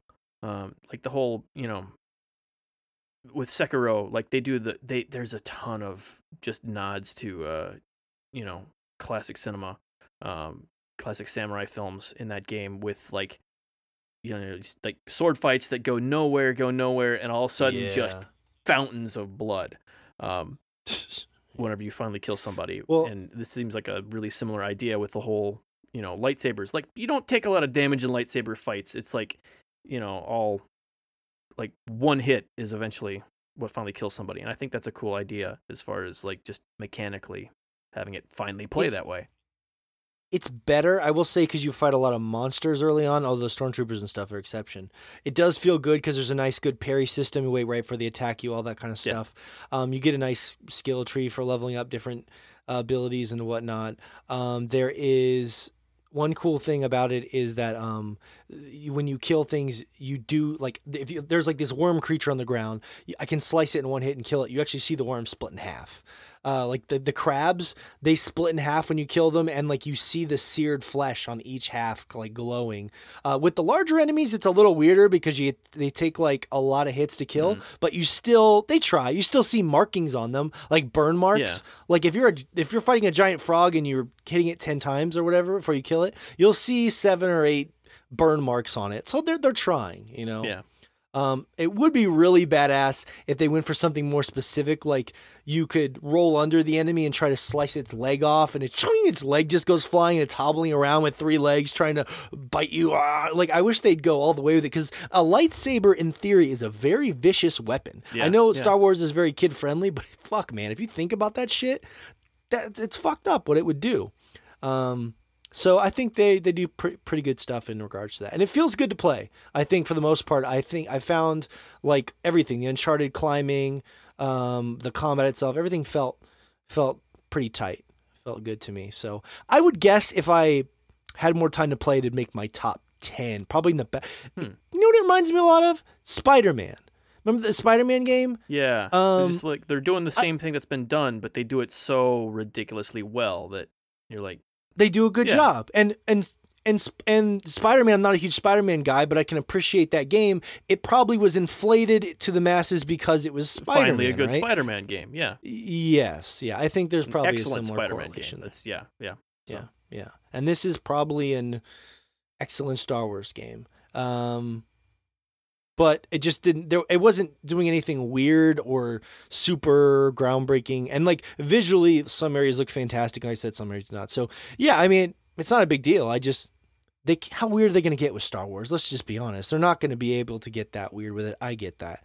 That's why I'm really enjoying my time with it. And just, I'm putting it up against everything this year that's doing though? well. I mean, oddly enough, this is weird. Star Wars has gotten way more weird stuff since Disney bought it, which is like odd, but like they're a big enough company that they care more about making money than about having everything be exactly the way it's supposed to be, the way Lucas was with it.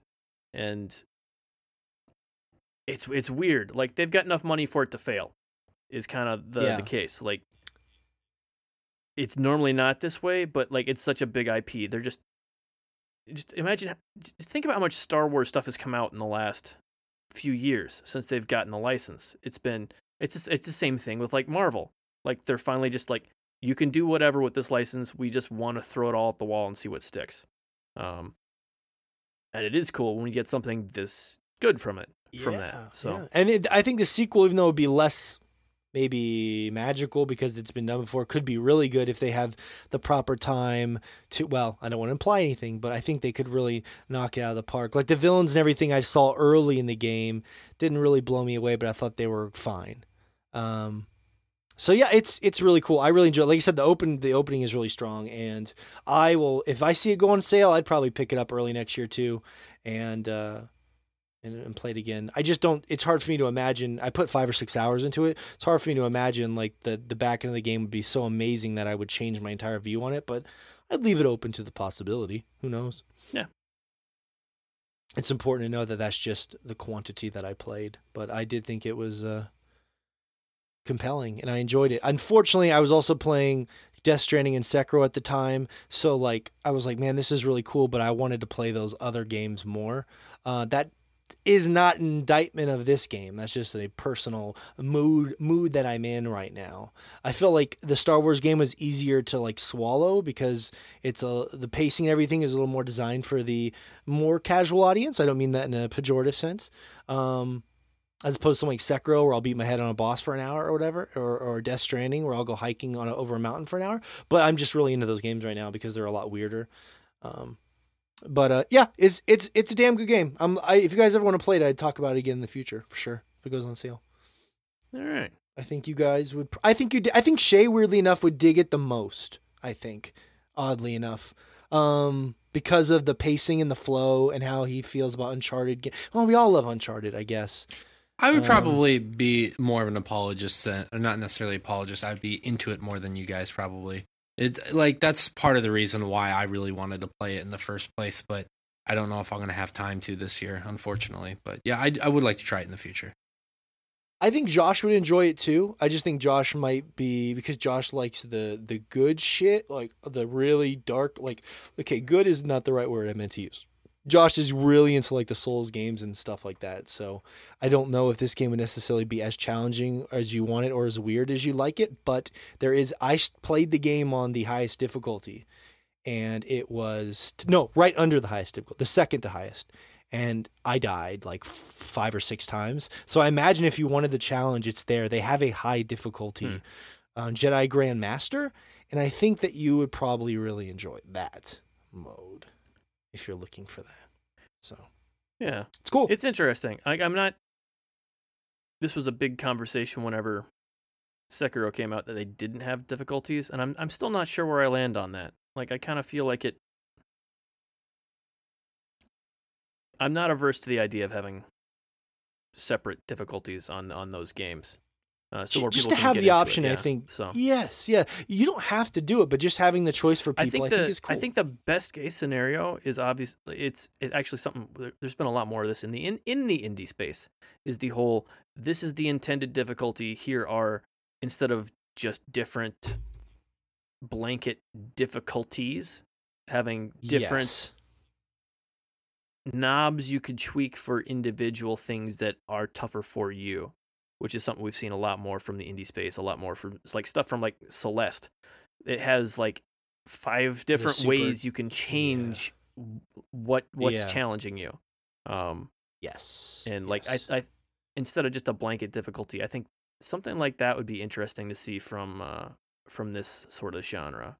Well, so. Even if you could like take one, that's a weird way to do it, but if you could take like one death blow off bosses in Sekiro, or like knock them down to a little bit, like to a medium difficulty, it would still be challenging. It's not like it would be easy. It would just be like normal level. And the reason I like those games is because I like the world and the art direction. I like to see what's around every corner. I know there's sort of this magic to those tricky fights. Yeah, exactly. Like there are a couple bosses in Sekiro that are either instant death or you instantly kill them, far as like just the razor's edge of how the fight goes. So yeah, like it's weird. Exactly. Yeah, you could struggle on a boss for an hour and then beat it in 30 seconds because that's just how it goes in those games. Yeah. So you can design around. You can creatively design around that stuff. Yeah. Which we'll talk about Sekiro in a minute. So yeah, anyway, thanks for everyone who recommended it. It is pretty awesome. Maybe I'll check it out down the year. Just don't get your hopes up for me personally, because I think it's top 10 material. It's just not going to be top 5 material for me. But if I play it next year and I really love it and I regret that decision, then I will eat crow publicly on the podcast. And that's that. Shay, can you tell our listeners, let's say they enjoy what we do and they'd like to grab some Sword Chomp merchandise. How could they go about getting it? Yeah, so you head to redbubble.com/people/swordchomp. You head on over there. And you buy some merch. We have 3 different designs based off of some of our logos that we had drummed up by Jason Allen Roberts, the esteemed gentleman who designed it. And we have lots of different kinds of products there, anything from shirts to sweatshirts to mugs to phone cases. You can get duvet covers. You can get a clock with our logo on it. There's so much stuff you can get over there. So go ahead and if you are interested, duvet covers. I said that right? I said that correctly. Are those right? like ATM machines? Duvets. Why did I say duvet covers? Duvets. I don't know why I said duvet covers. I'm crazy. You can get duvets there and so much more. So just head over there if you're interested and check it out. So that's right. Yeah. And if you buy anything, please send us a picture. Morgan and I always like to get those pictures up on our social media, show you guys off. For repping us and supporting us. It means the world to us. So please get us pictures if you feel comfortable with it, and we will post it on our social medias.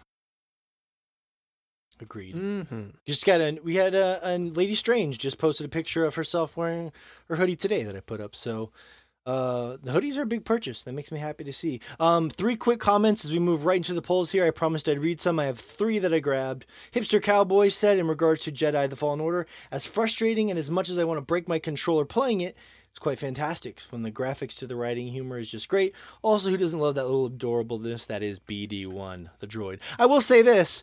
It's unfortunate because Baby Yoda has now ruined everything. You see those cute baby droids and you're like, that droid is cute. But it's no Baby Yoda. The droid. There's always a cute droid, right? All right, we need new animals, new creatures. I always go into the droid well. I think it's like the safe choice, like because it's just a robot, you know. It's like they want you to feel love for this thing that's not real. It's like a weird psychological trick they're doing. But Yoda's real. Baby Yoda is real. Although yes, everyone who messaged me to correct, people message me to tell me it's not Baby Yoda. Yoda is the name and the species. I know that, but we just call it Baby Yoda. Come on. I don't know what the species of creature is called though. That Yoda was. And nobody here does either. Although Shay's slunk so down under his camera, all I can see is his hat, so I'm just going to assume that he's doing something really dirty now. You see that, Josh? All we can see is Shay's cap. There he goes. And his hand moving. Oh, there he is. What? Back to the masturbation, full circle. Good distance on that. Yeah. He just, as the show goes on, he has slunk lower and lower and lower into a pool. So thank you, Hipster Cowboy. 2 last quick ones. Reverend Rock and Roll said, I'm all about it, but once it ended, it ended. I don't feel much need to keep playing it all that much unless it's from a new start. So, like, it didn't stick with him, but he really loved it, kind of a thing. Last one, this one just made me laugh, so I had to read it. Reeve Matt said, I really enjoyed what I played, but I made the mistake of buying No Man's Sky before finishing it, and I haven't gone back. Oh, look at that. I didn't even pay him to say that. He really did say that.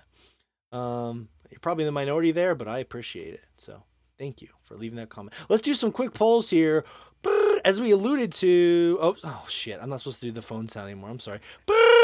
We wouldn't mind if you actually did a phone sound instead of whatever the heck that is. Is that better? What about the ringtone everyone had? Do do do do do do do do do do do. Remember that? Right? I haven't thought about that in years. The stock ringtone. First girl I ever had sex with had one of those, and every time it rang, I thought of sex. I was like, sex. And every time I hear that ringtone, I go, sex. Pavlov's loser over there. That's right.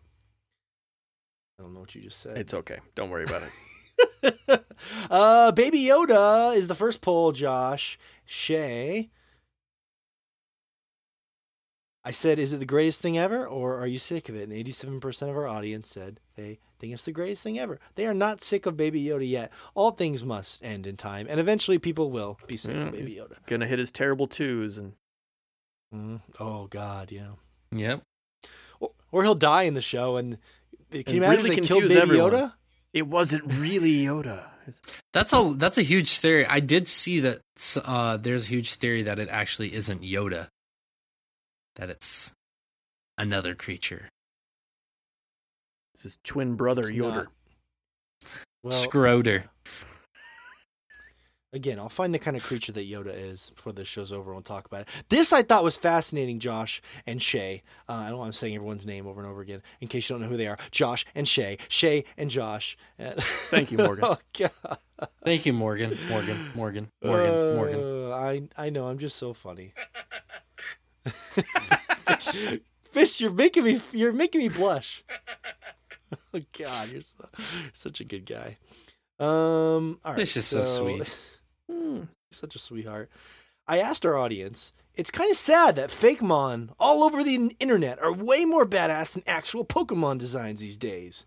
And I used a picture of this really badass design that someone did of Sobble turning into this like knight thing, and I just threw it out there to be a dick, and also I was angry. And 71% of our audience agreed. They said, yeah, all the Fakemon on the internet are better now than a real Pokemon. So eat that, Game Freak. Eat it. That is cool. I honestly kind of agreed with that somewhat. There are a lot of cool fake Pokemon that people come up with that are really cool looking. And sometimes I find myself thinking, man, why aren't these real? Man, that Sobble final starter is so fucking cool. Anyway, I put it up on the Instagram. I'm just miffed by how the art out there has got incredible. You know, it's really. I imagine Game Freak gets annoyed by that. Everyone's like, I want to be a Pokemon designer. I want to be a Pokemon designer. There's so many people out there making incredible art nowadays, and they have the social media, so they have a platform to get it out there. Pretty cool. So, yes, I don't think that means the Pokemon now suck. Do you think that they suck? Let's see. That's my opinion. Huh? Nobody else's. They don't suck, but they suck. Okay, this will be interesting, Shay. So, I'm not a big Martin Scorsese fan, and I don't want to sound like a hater here. I think Goodfellas is so overrated, it makes me very upset. I really just don't like that movie at all. I don't like any of his movies except Taxi Driver is the only one that I think is good. Gangs of New York is good. Gangs of New York is a good movie. But yeah, so the Irishman dropped on Netflix. It was a big deal, and our audience was split right down the middle on it. I said, is it overhyped or is it brilliant? And it came back 50-50. I'm kind of surprised. How is it overhyped if I've not heard anyone say anything good about it? Well, Josh, I could point you to Rotten Tomatoes, where it has a 90-something tomato meter, if that means anything to you. Hey, Josh, it's a good movie. That's the thing. Who would take the time to go watch it, hate it, and then go leave a thing? It's not like it came out in theaters and offended, men, children, everywhere. So now you're okay. Well, that's an interesting theory. So you're saying, like, it's not in a space that would inspire people to go leave a bad rating. I didn't think it was bad. I just thought it was, it's a bunch of like old guys sitting around like tables talking to each other like, hey, yeah, let's sit in this mood lighting at this restaurant, hey. And they're all really old. So it's like, I called it the geriatric yawn because it's just a bunch of really and they use this new technology though that's humorous where they use a new technology to make old people look young. I am deeply fascinated by that. Yeah, it's called makeup. No one's done this before. Actually, yep, it's the first time anyone's ever used it for that purpose. It's not just makeup. It's a new technology. Are you messing with me, Shay? Yeah, I just think it's funny because you were like the only person who was a huge fan of whatever the Tron thing was. Tron Legacy. Is it Legacy? Tron Legacy, yes. Yeah. Legacy. I mean, that makes sense if we were dealing with technology. Don't you dare say anything bad about Tron Legacy. I'm just saying it's funny that you were forgetting about, the Jeff young Bridges version thing? of the dude. Oh yeah, the CGI Jeff Bridges at the Mhm. beginning. Yeah, he was a little weird. Yeah, I didn't like the CGI. I don't ever like. At the time, that was a long time ago. I thought they did a really good job, but I don't think that. I'm not saying the CGI in this movie's bad. Actually, that's the one thing I was fascinated by it because I'm like, oh, they're making them look young. Dude, This Robert is De weird. Niro looks scary good with that CGI. He looks like a good 30 years younger. But here is the problem.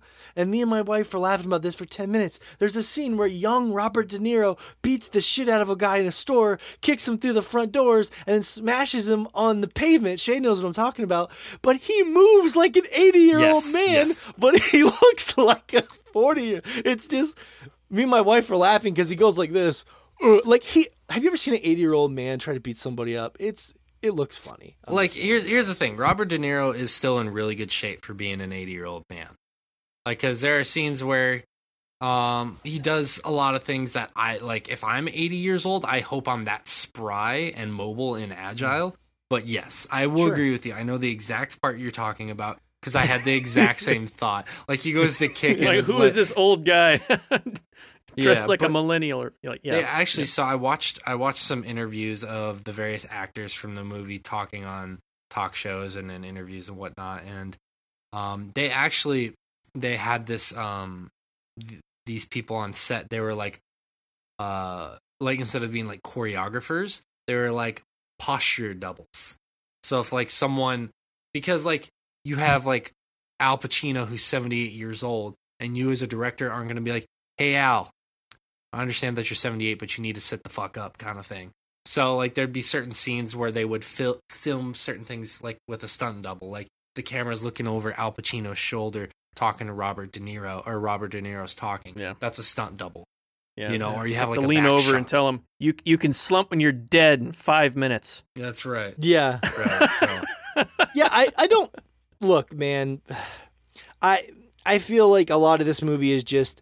get these big names back in. He's going so hard to look them young. It make them look young. Sometimes I'm just like, man, I wish Martin Scorsese had just made something new-ish instead of. I feel like he's just. I'm going to be honest with you. I think you missed the point of the movie entirely. If that's your thoughts, and I think anyone else, anyone else who has those thoughts, entirely missed the point of the movie. Okay. Well, I did miss the entire point of the movie, I guess. So That's most movies he sees. I didn't think there was a point in movie. I thought you would just go in and see movie and you're done. A lot of movies are overpriced popcorn. A lot of movies are didactic. Good, movie bad. I mean, me don't understand. Me too dumb. No, I'm not saying you're dumb. I'm just saying like I don't think you got it at first watch, and maybe it's something you need to watch further.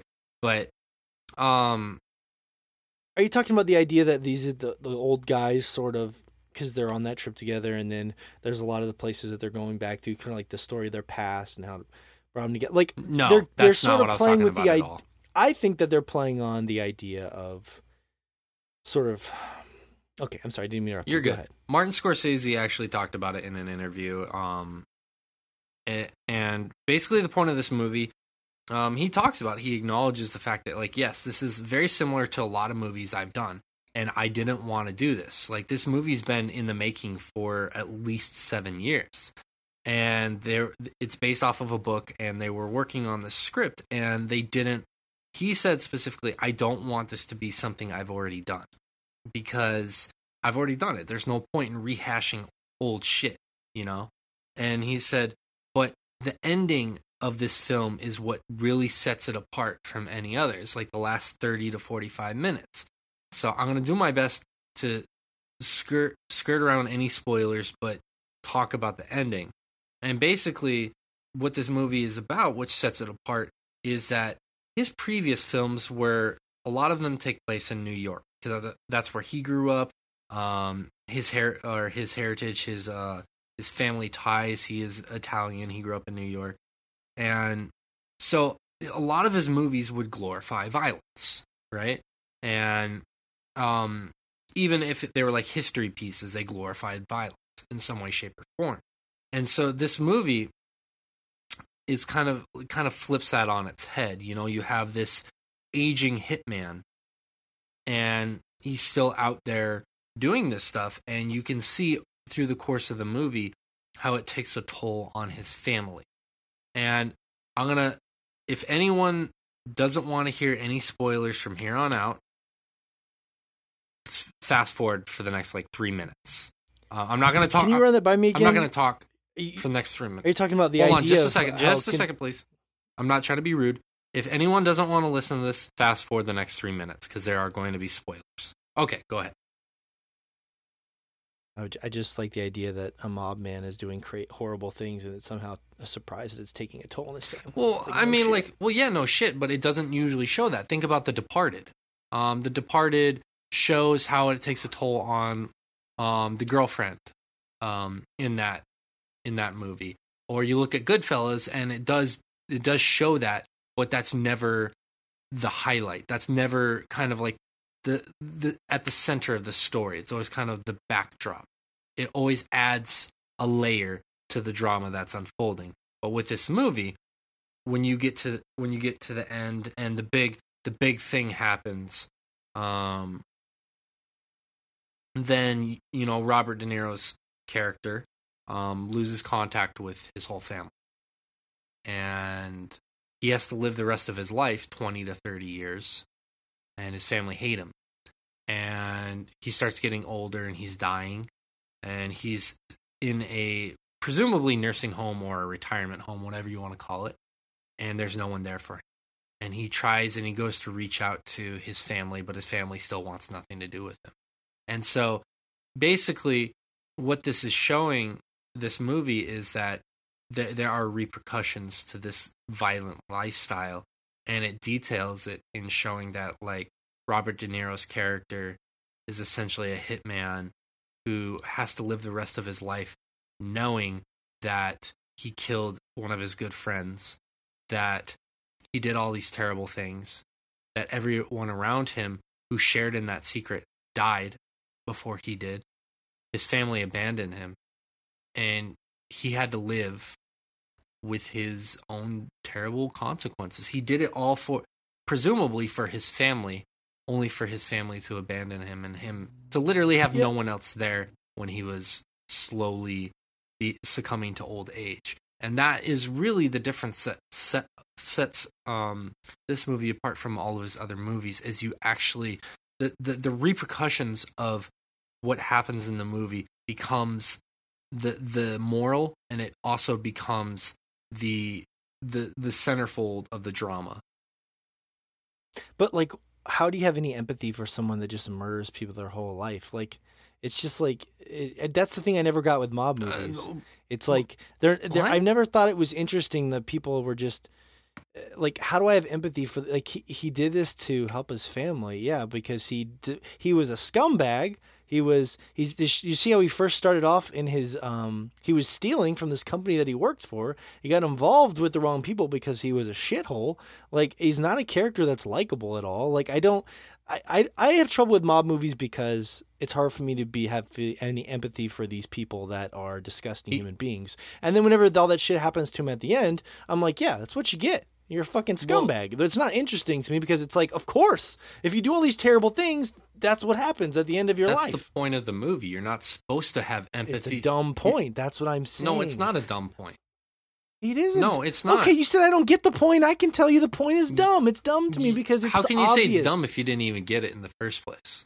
Second, on top of that, you're not supposed to... Who's to say that I didn't get it? You did. I was talking about the larger point of commercializing this because he wants to bring all these big... The only reason people are excited about this movie is because he got a bunch of old people they grew up with, like Joe Pesci and Robert De Niro, and bringing them all back together for another mob movie from the guy who made Goodfellas. You can eat that Martin Scorsese shit all you want, but he's also the guy who said that all that shit about the Marvel movies. I mean, he's everything. You're Martin making Scorsese five different points to try and justify your terribly backed up opinion. I think that he is an overrated director, and that's fine. He's very good. His movies are not distinctive. Okay, and this you're movie yelling is over instead of letting me bad. jump in here. I keep trying to jump in. You keep yelling over. Finish my sentence. So let me make a point here. Yelling over. Yeah, you have been raising your voice to make your point. So here's what I'm going to say. That's fine. You missed the point of the movie. That's completely fine. You missed the point. I can accept if you say my opinion is this: it wasn't a good movie. And part of that is I don't dig Martin Scorsese, and that's where the main criticism stems from. I can accept that, especially as someone who has said multiple times I don't like Kojima's work, which is why I didn't enjoy any of the Metal Gear Solids that I tried, and I am not interested in Death Stranding. I can accept that. But when you try and say all this other shit to bury the actual reason why you didn't dig the story or the movie, that for me, there's no ability to have a conversation there. There's nothing to be able to discuss there. At this point, I don't want to discuss this anymore because you've used all this other bullshit to basically try and justify that you don't like this director. I can accept that as a reason. For you to just feed all this bullshit to me, to where I can't have an actual discussion with you. What's the point? We're having what I was getting to before I was interrupted was that his movies, in particular this one, if you've ever seen Taxi Cab Driver, that scene in particular at the end is a very distinctive vibe of an auteur. And then when you look at films like this, there is nothing distinctive about his filmmaking style at all. Of all the movies I watch, anybody could have made this movie. There's nothing special about it. When you watch a Tarantino movie, even if you hate it, you know Tarantino made it. When you watch a Shyamalan movie, and even if you hate it, you know it's a Shyamalan movie. When you watch this movie, it just feels like a regular movie. The violent scenes aren't particularly impactful. The dialogue isn't particularly interesting. There's nothing about the cinematography that's unique. It's just a movie. It just exists. That's my issue with Scorsese films is I don't get the hype. Where is the hype coming from? Well, I think you're wrong, and the reason why I think you're wrong is because Martin Scorsese's style is very distinct. And it may be because he has a very, very specific way he films, but it's like Josh had typed privately in the chat, he's exactly as good as Tarantino. And what I think when I think Scorsese is it's similar to shit posting to just two people. That's true. But I think it's very true. I think that he has a similar style in he has a lot of dialogue happen. And he has a lot of underpinnings going on within that dialogue, which is very similar to Tarantino. But the style is derived from set pieces. A lot of this takes place with growing up in New York and the buildings and these famous buildings that if you grew up in New York, you know.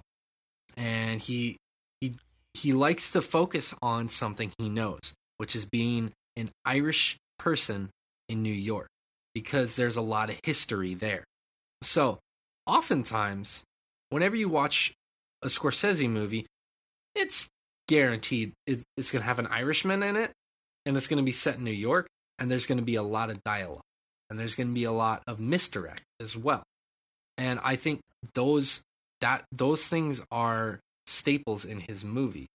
Now, if that's something you don't like or you don't agree with, not just you, Morgan, but you, the listener or viewer, that's completely fair. I can understand that. You know, growing up, I wasn't into mob films, and as I've gotten older, I've gotten into them. I can't explain why, but I still think that to some degree, Morgan is absolutely right. Excuse me. I think a lot of the intrigue with this movie was they were getting De Niro, Pacino.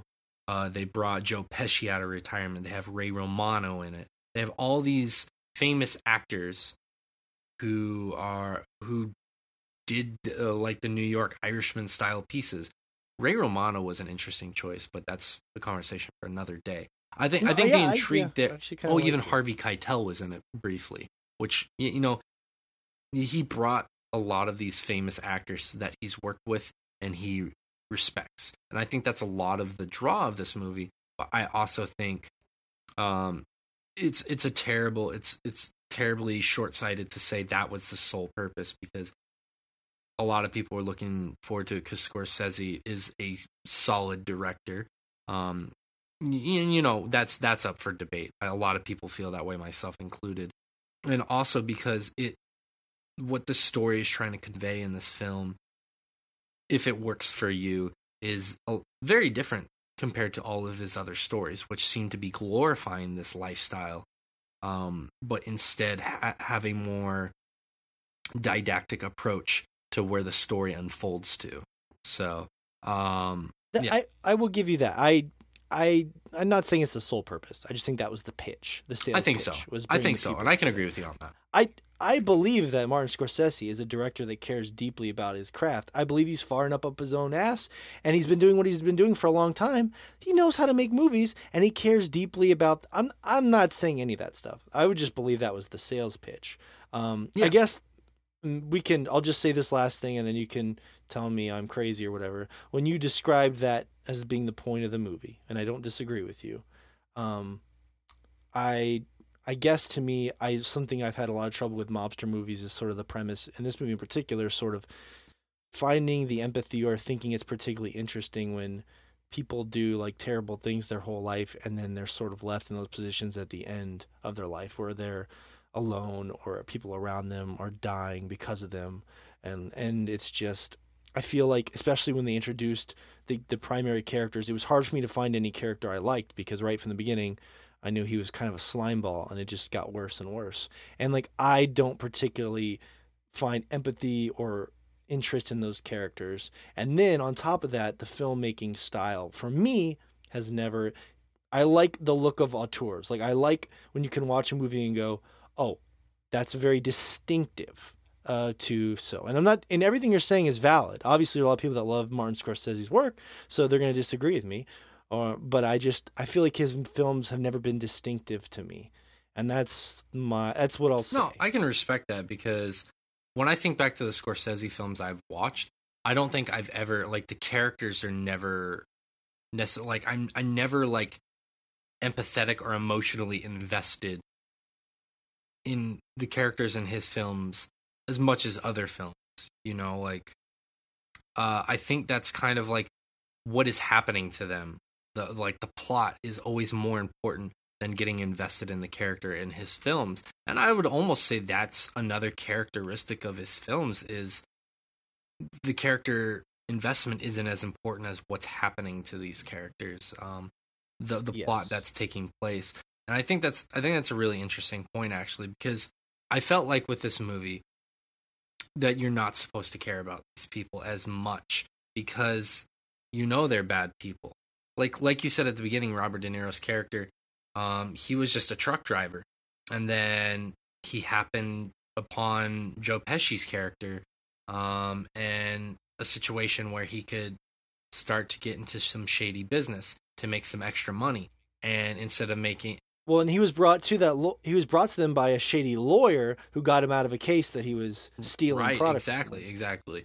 And so he had a choice to make there, and he made a bad choice early on to try and provide for his family in a illegal way.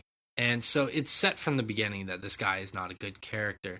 And so for me, that set the tone for me personally that, okay, don't get as invested in this character, because it's probably going to end some way tragically. And I think that kind of storytelling style may not be something that you personally or other people are interested in. And it was interesting for me because it's a different type of storytelling, to not be as invested as the characters, and more to see where the story goes, where the plot goes, I guess. So I get that. I will say this: you're right. I think I fall in love with more character studies, like in this movie in particular, especially for the first several hours, focuses more up on the things he's doing and how he got in those situations in a very realistic way, like meeting the lawyer, for example, and getting. And I like that stuff.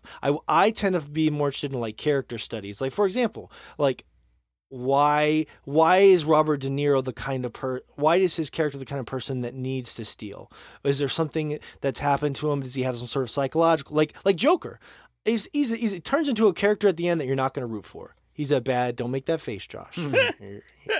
I don't want just character study. Just science. All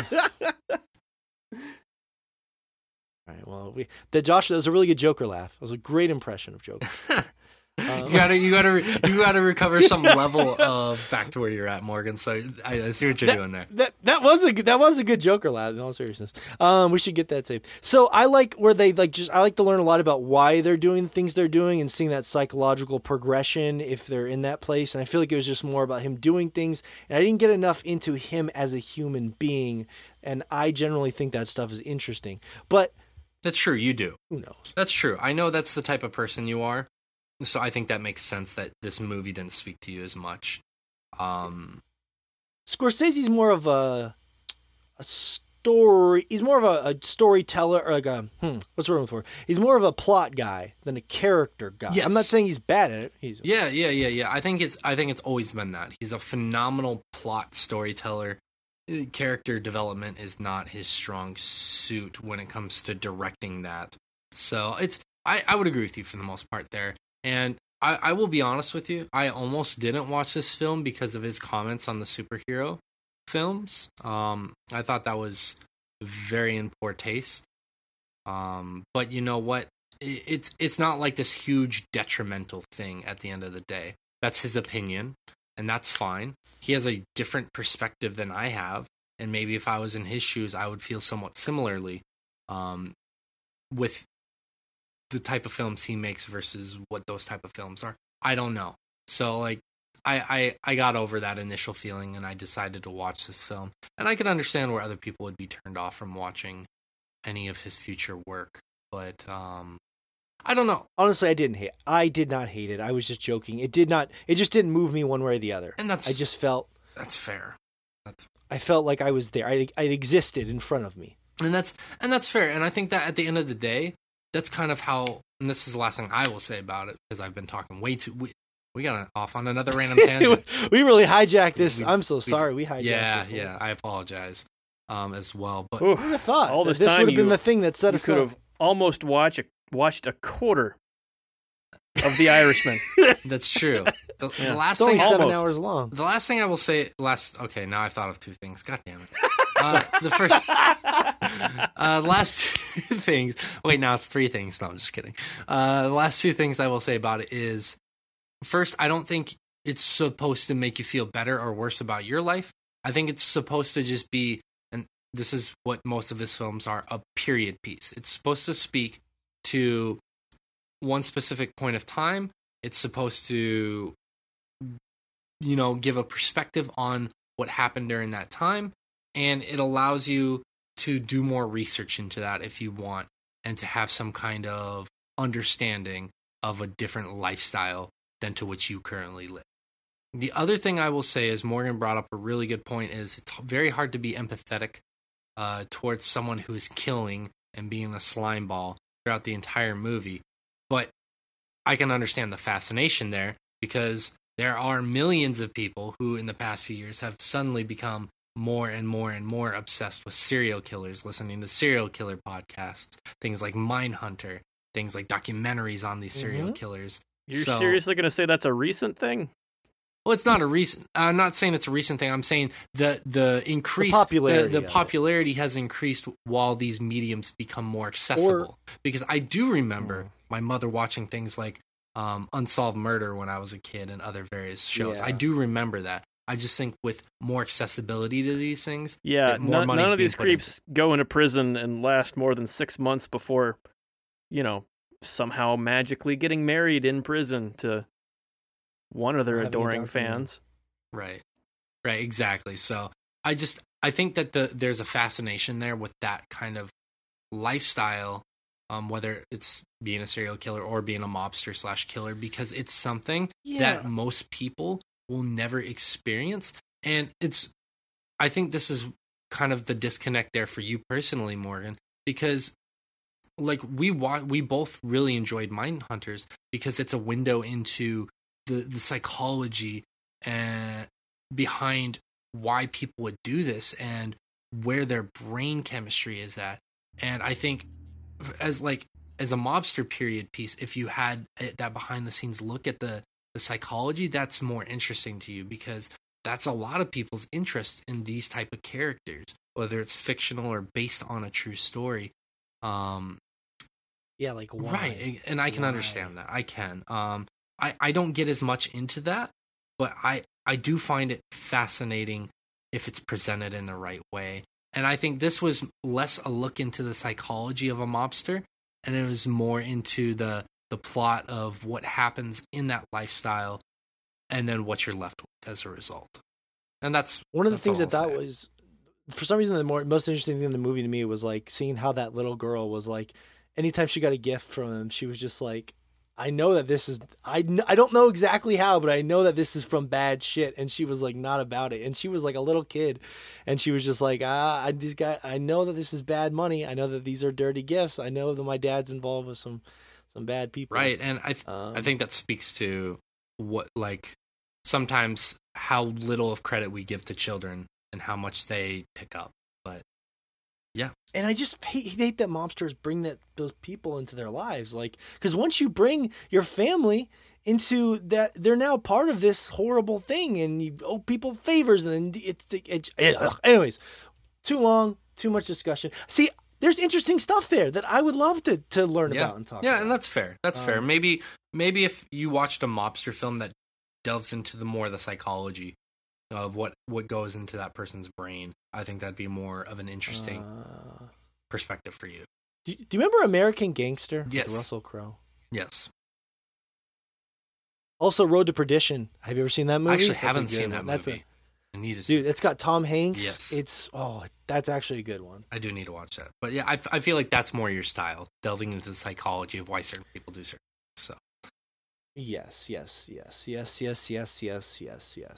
All right. Well, thank you for tuning into the Martin Scorsese show.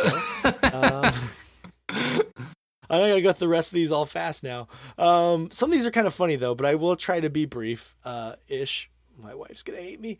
I could skip the Kojima one because I just thought I was sort of amused by the idea as I was playing Death Stranding the other day that maybe Kojima doesn't actually think his games are weird. What if he's living in this weird world where he doesn't actually think what he's making is strange, but everyone else does? And it just kind of made me chuckle.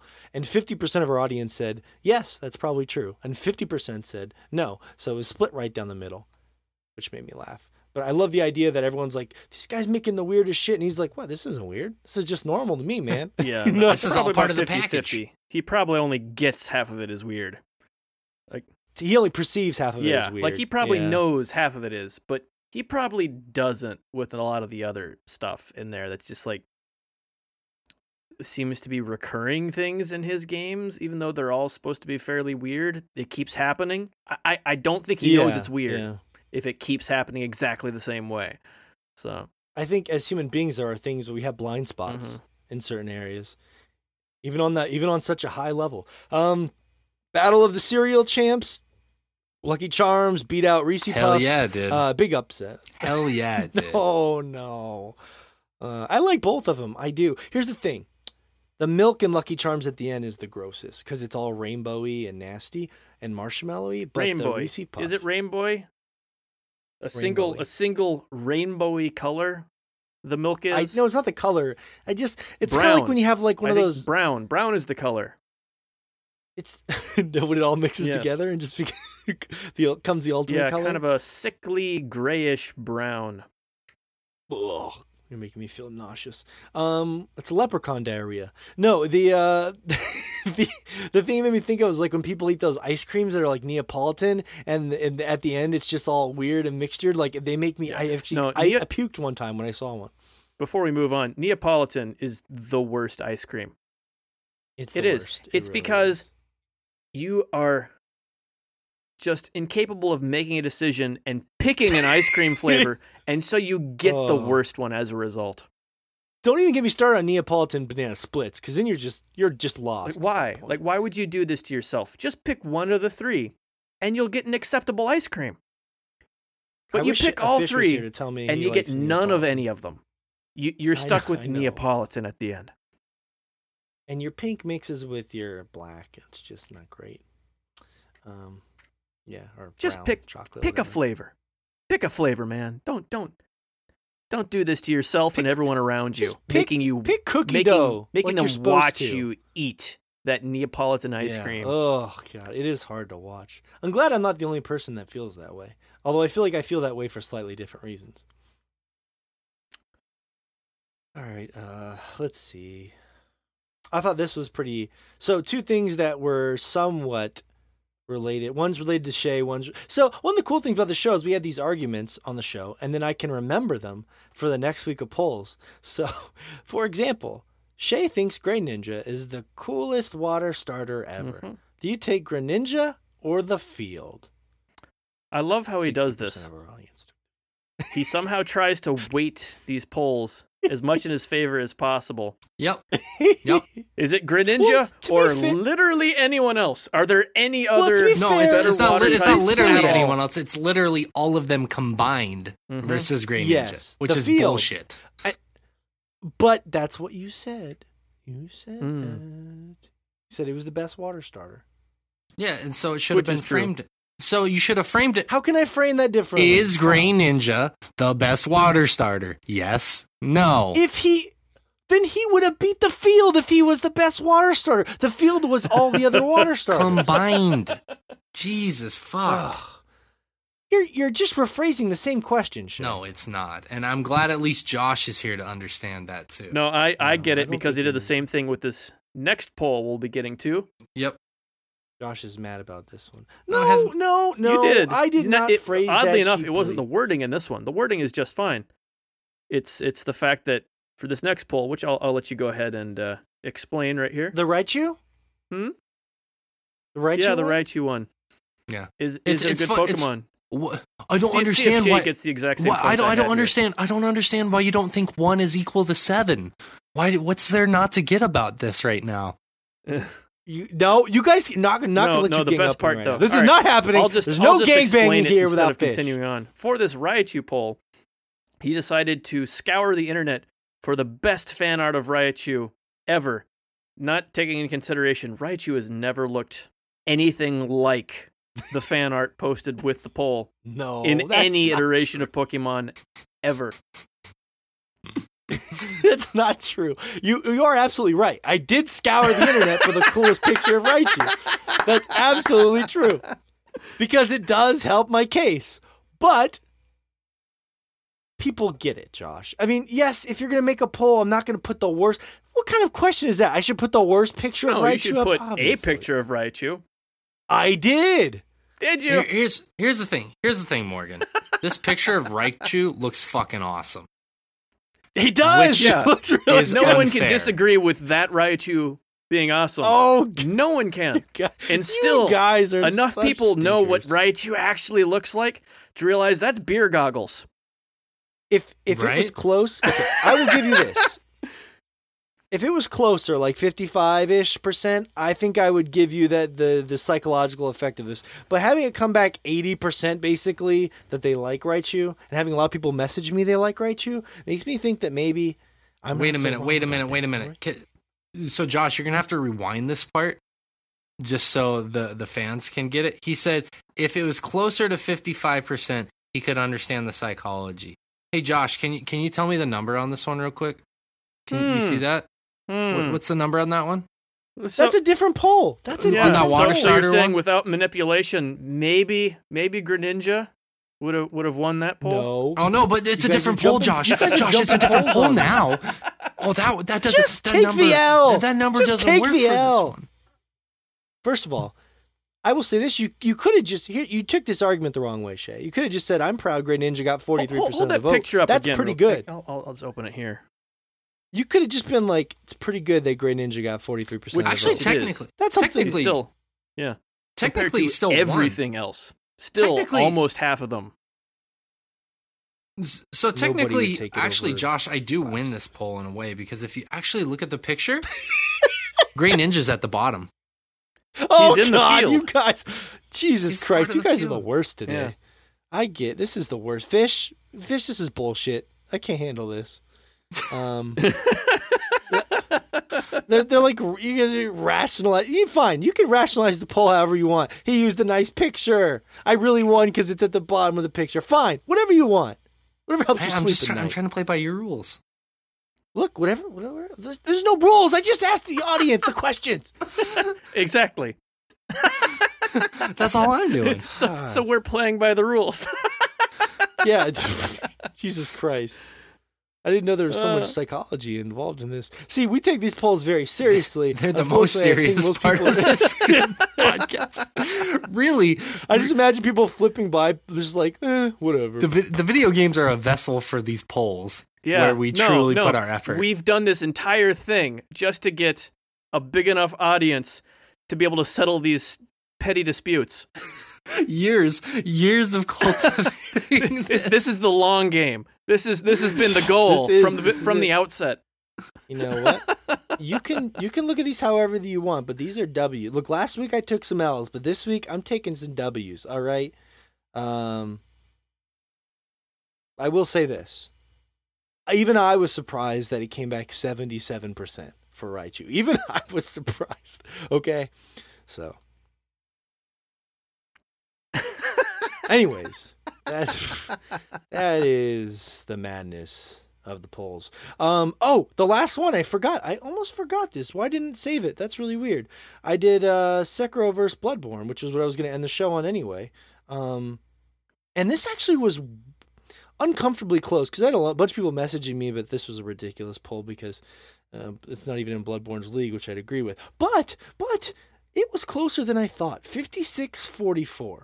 That is much closer than I would have guessed. Yeah, right. I would have thought Bloodborne would have just skunked because a lot of people love Bloodborne, but honestly... It's the reason to own a PS4.